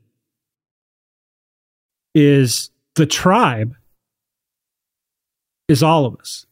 We are all pilots of RC helicopters, right? We all love this hobby. I don't love SAB. I don't love Align. I don't love Soxos. I love RC helicopters. Yes. I love to watch them fly. I like to watch people like Scott and Devin rip it up. I like to watch new people that get the thrill of their first flight.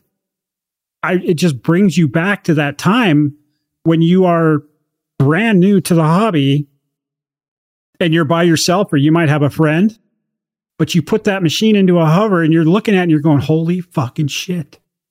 Yep. I'm controlling this machine.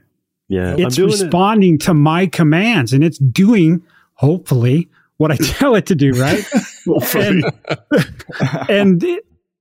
It's that purist. It's that pure view, that experience. But it's not that anymore. Now it's brand specific, product placement. If you buy this, you're a fuck. Yeah. Exactly. I see posts so often that say, why dream about flying the best? Go ahead. You just need to buy this helicopter. Okay, well, that's great. I can appreciate that you really like your helicopter, but I kind of like mine, right? Mm-hmm. I kind of like mine. Yeah. And that's okay, right? The hobby we need to get back to, and I know it's it's a minority, and we kind of over the last few days in our group chats between the five of us, we've talked about this, and I get that. I understand that, a lot of what we're seeing are, kind of that vocal minority of people who are just not happy regardless. And they like to bring that angst into the hobby. They're not flying helicopters because they enjoy it. They're looking to helicopters as an escape from whatever misery that they're suffering, right? Whatever their life is, whatever's going on, it's an escape instead of an enjoyment. And they're not happy. So what do they do? They get on the social media and they just go off on people for for being excited about something like this, right? Yeah. Not to mention it's bad manners, dude. Like, straight up. I don't know, guys. It was really telling. And I don't recognize it. It's that energy, man. That's what it's that negative energy. Yeah. It's just I don't know. It's that same kind of energy where it makes a guy feel like they hear about maybe a fun fly coming up and they hear about who's going to be there or whatever, and they don't want to come with what they think is their comparatively jalopy heli and shitty flying skills, because it doesn't feel like what you're talking about, Dan, anymore. It doesn't feel like you're going to a flying field because everybody just loves to do that. Sometimes it does. I'm sure there's tons of those that are like that. You know what I mean? But whatever that minority of people that are the bad apples that bring that energy in like that, it just starts to bleed over into other facets and it just dilutes it. And it's not necessary. Our hobby doesn't need any of that negative energy involved with it. No, it doesn't. And it doesn't make sense why somebody would want to inject it anyway. It doesn't make any sense. The thing of it is too, guys, and I don't want to paint this with a broad brush. I mean, I get it. I mean, you go to a fun fly and you don't really see this. I'm sure it happens. I'm sure it does happen. But you don't really see it, where people are, I don't know. I've never seen it. I don't know if you guys have ever seen it. I've never really seen anybody really get down on somebody in person at a fun fly because of what they're flying. I'm not naive. I don't think that happens very often. The problem is the fun flies are just a small percentage of the time that we actually put into flying helicopters. Well, for the most of us anyway, right? We're flying at our local fields where our interactions come from social media for the most part. Here on the East Coast, it's a little busier, right? There's more fun flies, but back home in Montana, there's only 3 fun flies a year.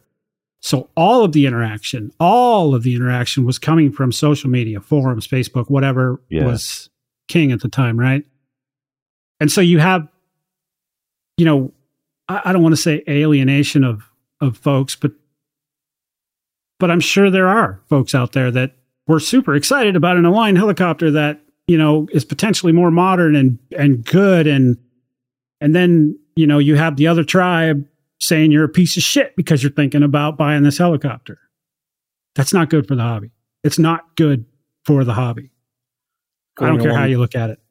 Going along those lines too, like not good for the hobby. If these tribalism type activities worked out to the point that they got what they wanted, let's say that everybody flew XL Power or everybody flew SAB. I think you'd lose a vast majority of the people that participate in helicopters just because either you've priced them out of the market or they just don't like that style and they don't want to fly that. So if their smaller company goes out of business just because they can't make money selling parts against some of the other, the big 2 or the big 3, let's call them, our hobby's going to die. Like, we need as many brands as possible. Like, we lost synergy. Losing synergy's been terrible. Like, you can argue that you gained Tron when you lost synergy, but that's not a very good way of looking at it. There's no reason we couldn't have had both, assuming things went down differently. Yep, I agree. Every year that there's one other helicopter we can't buy, the hobby shrinks, and that's not what we want. I know, I want my Yowie back. Dang it. Yeah. The thing is, I guess it's okay to be upset about this machine, but it's also okay to not be upset about this machine, right? Yeah, that's the key thing. It's okay to enjoy it and not be scorned for liking it. If you don't like it, don't buy it. But that doesn't mean the guy down the street that buys it is a piece of shit because he bought it, right? 100%.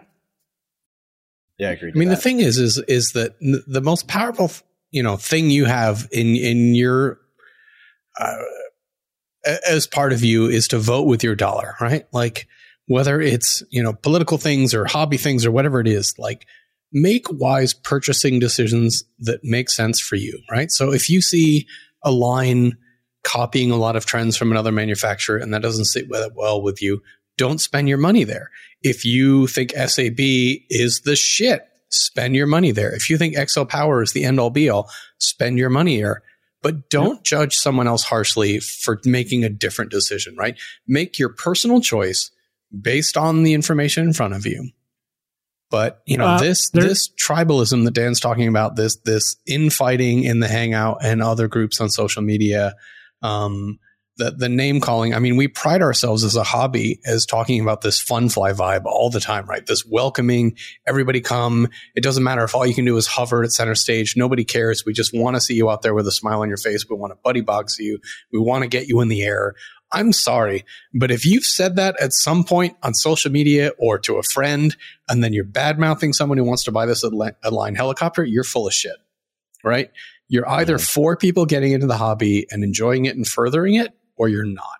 And if you're gonna, react negatively to this situation, that's fine. Vote with your dollar, but don't judge others harshly for doing so. This is not a clone situation, and that's different. I want to be clear about that, right? Direct clones and copies of other manufacturers are not okay, and I hope they die a horrible death. But this is not that, right? Like, it's not. Like, why are we treating each other this way? Why is this all we talk about? Why are all these keyboard warriors coming out of nowhere?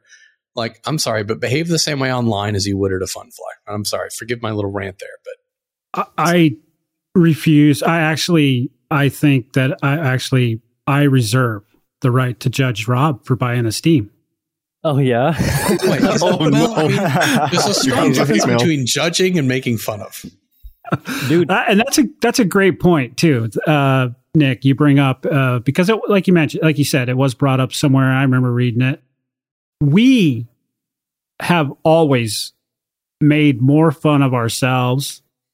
I mean, we make just as much fun of ourselves as we make of other people in the hobby and other brands in the hobby. It's not a judgment. We're not saying that is you're silly for buying that. It's a joke. Okay? Just jokes, man. Just jokes. It's what friends do. I mean, I was listening to Nick and Sean, and I got to tell you, if you didn't know that those two knew each other, you would walk away after about 10 minutes going, those guys fucking hate each other, man. listen to that shit. Yeah, listen to that shit, But it's all in good fun. Make fun of my Soxos, right? Make fun of my Compass that I have sitting up here. Make fun of I encourage it. I'll laugh right along with you, right? Hell yeah. It's part of it. It's part of the fun of guys getting together, and gals that are interested in the hobby. We have those as well. We need more of them as far as I'm concerned, but it's just part of the experience. Yeah. People need to be okay with people making fun of their goblins from now on. Yeah, sure. I mean, dude, Scott, you probably remember. Devin, you probably remember. I know, Rob, you remember the shit that people who first got excited about SAB back in the turkey leg days. Flying turkey leg. Oh my God. It's so much fun was made of that. Now look at where they are now. I mean, you cannot go to a fun fly and not see 20 or 30 or 40 or 50 or 100 of those machines, right? They're everywhere. They ain't got nothing to worry about, so quit your bitching. Again, you don't have to like it, but you don't have to support it. But there are people out here who are looking forward to it, and they shouldn't be made to feel any less because they are. Right? Yeah. Not to mention, like, what if, you're brand new to the hobby this week, right? Like, this is the week that it just times out that someone has decided to get into the hobby. and they discover, they're trying to find information, and they discover the Hangout and other social media groups. And they go, what the hell is going on with these people? Like, they're just they get turned angry. off They're fighting over brands. Like, I don't want to be in this hobby. Like, understand that, this is not just about you and your buddies. Other people that we want to get into the hobby. What does this show to them? Yeah, and we need people in the hobby. Heck yeah, we do. I mean, every one of us should be striving to get, our whatever, close friends, close relatives, whoever, our uncles, our cousins, whoever, their buddies, to try to fly a helicopter, right? It's the only way we're going to keep it going, right? And this past week has just been, I don't know. I think maybe I was overreacting, but man, it really, I didn't say anything on any post. In fact, I was less inclined to post anything on the RCHN Facebook page, anything that had any resemblance of this latest shit. I just didn't want to get involved in the drama, right? I mean, I could have made a joke, right? And it just would have went bass backwards, right? Right. It just, cancel it culture style. Yeah. Fuck that. Yeah. It just would have been horrible. And that's a damn shame, right? It's a shame that we think and live our lives like that in today's world, but we do. So just be mindful, I guess. Be mindful. I'm also thinking about the fact, after sitting here and thinking about it, is with the fact of going back to the new Align, of Align coming up with a new and improved heli of their standards of what we expect from Align. How many people is this going to bring back because Align was the shit? What is it going to bring back to the hobby now that Align has a newer helicopter out on the market? Got to think about that as well. It's a good point. And if they, get into the hobby and they go, wow, hey, look, here's this other helicopter with all these cool features similar to the one I bought because Align brought me into the hobby, but it's got these extra couple cool things. Maybe I'll try one of those. Like, it just brings more people into the hobby. And that's a good point too, because if you think about that, most of us, our first, I guess, quote unquote, real helicopter wasn't Align. Yep. But they were, they were decent machines. They weren't top of the line machines, but they were solid machines, at least years past. I don't know about their newer models. I guess there's been some issues there. I don't know because I've not had one. But it's kind of that gateway. It's like, oh, what else is out there? Yes. Let me take a look. Now that I'm in the hobby, now that I have this Align, which at the time, years past, it was available everywhere and anywhere. What else is out there? Oh, look at this SAB. Look at this whatever. Look at this XL Power. I might buy one of those because they're like Lay's potato chips, man. Nobody can have just one. That's how it was for me at the beginning. It was Thunder Tiger, then Align, then after that, everything else. Right. There's another angle at this we haven't addressed either. Is what if Align is kind of testing the waters too, just to see if there's interest in the hobby for them to invest money in development. Like, I feel like over the past few years, Align really hasn't done a whole lot except, change some boom lengths and that's it. Like, their product line's been mostly the same. So now they're actually investing some money and some time in engineering something to see if, hey, is it worth diving deeper into helicopters again and trying to, regrow our brand? And we may have just shot ourselves in the foot here with how we act over this thing. Yeah, I don't know. That's a man. Thanks for bringing it down, Scott. Oh, I'm sorry. Lower. Oh, not that low. Oh, my bad.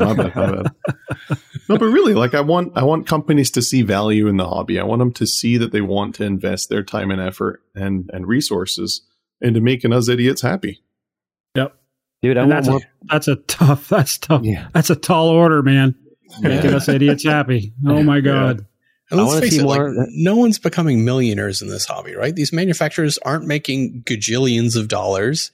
Right. So the reaction is just not worthy of the impact. Agreed. Wait, they're Should paying we you beat guys? this dead horse one more time? Oh, yeah, you get kick paid 'em. on this podcast. Did you know that? No. Yeah. You get 5 spankings a week. Ooh, look out, Devin. Oh, I'm not the F and G anymore. Yeah, scoot over in that it's all van. you. Oh, Oh, the van's been. I sold the van. Sorry, Oh Devin. God, no! oh. Yep. Who'd you sell it to? I don't know. I felt like it had to go away, man. It's like too much temptation. It just rolled down the hill. It was just distracting from your flying, admit it. It was. Yeah. I couldn't go to a fun fly knowing the van was there, knowing Devin was there. I just couldn't do it. So it's a thing of the past. Thing of the Vanished. Gone with the wind. past. Just like that. Yep. Well, I think we're about ready to wrap this one up. What do you guys think? Oh yeah. I think so. Yeah. Yeah, we've said our piece. Yeah. I think we all agree for the most part, one way or another. That's the way it's written in the contract, anyway. that you all agree with me. That only kidding. Only Yes, sir. kidding. Thank you, sir. That was Can we do a little final round here? Like, would Yes, you buy Staff it Sergeant. under the circumstances? Sure, I think we absolutely. should. Yeah. Yep. I think we should have RCHN a line TB70 that we just pass around to get our opinions on it. Oh, yes. It's not a bad idea. Then all of us could have an opinion on it. We could There we you go. could do some comparisons as well. Dude, you get it last because it'll be unrecognizable afterwards. I think Scott should have it last because that might be the So spectacular you and Scott are one. last together. Yeah. Oh, we share. Dibs on the Back and cycling forth. stick. You can Oh, have the I'll rubber. make sure. All right. Hey, guys, I'll be sure to put my secret sauce on it for you. Oh, hell yeah. There you go. Oh, God. 5C charge rate all the way. That's Oh, right. so, Dan, what about you? Interested, not interested? Absolutely. I'm getting one as soon as they're available. Rob, thoughts? I will purchase. Yeah. I will purchase. I like the way you said that. Devin? It's very intriguing. That's for sure. But no, I'm not going to buy one. Non-committal, Devin. That's pretty I mean, non-committal. you can Oh, put all the team fine. shit away for now. Like, just Okay. if you were a consumer in the hobby. Yes, I would buy one. That's my honest Scott? opinion. It's hard to say. I'd lean towards yes, but if they came out with a nitro version of this in the same configuration, it would be an immediate purchase Okay. because the world needs a good belted 700 that's durable. So I think I might be the only one with a different perspective then. I feel like because of I work in a very creative industry and intellectual property is such a thing in my world and in my work world and amongst my friends professionally. To me, when you borrow too many things from another person, it leaves a bad taste in my mouth. And so for me personally, I would never purchase this. If a line said, "Hey, we want you to do a build video. We're going to hand you this helicopter," I would say thank you, but no thank you. As much as I'm intrigued, I just feel like this is not what I want to support with my dollar. And I don't judge anyone differently. And this is much like how I feel about Tron and Synergy. If you fly a Tron, more power to you. I personally won't purchase one because of my own feelings, and that's a whole other story. But, I feel really strongly about, learning and researching and then making personal purchasing decisions based on how I feel. And for me personally, it's not the helicopter for me. I'm going to give my money to the folks that innovate versus those that follow. But that's me. You know what's coming next. Ouch. I don't know. Fuck, you're a fuck for not buying it. So, I'm quick sure. question while we're on that. Is that your stance as it sits with the current renderings? Or even if it comes out in actuality and a lot of these things that are, smell a little funny as far as how close they are, if those have all been addressed and it's all more unique now, would you still be in that camp? I'm not afraid to update my opinion. If things change and a line says publicly like, "Hey, we understand what happened. We've made some updates, whatever." I'm willing to look at it with fresh eyes and make a new decision at that point. But I won't say that what's happened in the past doesn't leave a bad taste in my mouth. Right. And I agree with that. Sounds reasonable. Yeah. I can respect that. But I won't Respect. care. Like if all of you buy one, I'm not going to like be mean to you or call you a fuck. I'm going to call you a fuck for a million other reasons, but not for that one. Oh, we're going to take pictures of you holding it, Nick. That's what we need to do. That would be a fun thing to try and trick him into. Yes. Like, can you hold this? I need to plug in my battery, and then just like step back, take a picture. Hey, Nick, can you hold my raw for me? Thank you. Can you hold my gasser, Nick? I'm not falling for that anymore. So Sean Hall took a picture of me holding this little white balance, like white card. And he's been like, threatening to send me images of different text written on this white thing I'm holding up. So now I'm not going to be Oh, fooled. damn. He's got you now. He does have me. So wait for those images to come out. I can't Will wait. work for pitch links. Exactly. Except it'll probably say bitch links. Whatever that is. Oh man. Will work for Nitro. Yeah, that's valid. good. Yeah. All righty, guys. I think we should wrap this one up. Devin, if I wanted to get in touch with you, how would I do that? Devin McClellan on Facebook. You could shoot me a text through there or email devin@rchnv3.com. Scott, you Yo. don't have an RCHN email address yet, I don't. I'm unloved. but you will. You will. Excellent. How would I get in touch with you otherwise? Until we get you a real email address. All right. So easiest way, Facebook, search Scott Graham, find a doofhead there that has a helicopter in their hands. That's probably going to be me.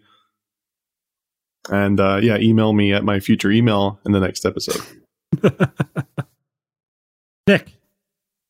If you don't like my opinion, you can email me at dankreed@rchnv3.com. But if you agree with me and want to pat me on the back, you can hit me up at nickwisdom@rchnv3.com or on Facebook at nickwisdomrc. You can reach me at dan@rchnv3.com. Dan K. Reed on Facebook. Please check out our webpage, www.rchellynation.com. No, that's not right. That is not right at all. www.rchnv3.com and locals and all that other good jazz. Last but not least, Rob, how would I get in touch with you? Dan.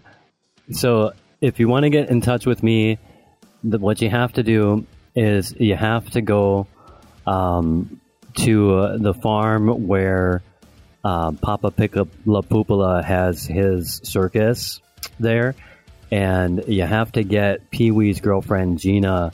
You have to convince her to let you hijack her carriage part of the circus train that they have, and then you have to ride that over to Scott's house and park it out front and write your message on the front of the carriage, and then when he comes out to go to work, he'll nearly back into the thing and he'll have to stop and try and figure out what it is, but he'll see the message and then he'll let me know what it is and I'll get a hold of you and I'll answer your question or whatever. But if you're afraid of Pee-wee Herman or the circus, or you don't know who Papa Piccola Pupula is, then just email me at rob@rchnv3.com. You can hit my Facebook up at NextGenRC. I'm on there. Instagram, same thing, and youtube.com/NextGenRC if you prefer.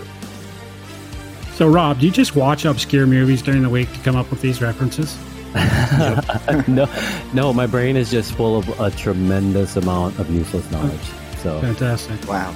yep. Alrighty, guys. Well, we sure hope you enjoyed listening to this episode as much as we've enjoyed making it. Have a good week. We'll see you next time. Yeah, man. And take something away from this episode, man. You can talk amongst your friends about this issue without fighting and without calling each other a fuck.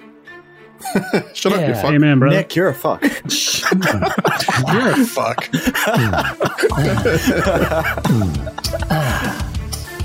No, bitching about hellies. You're a fuck. No, bitching about the hellies.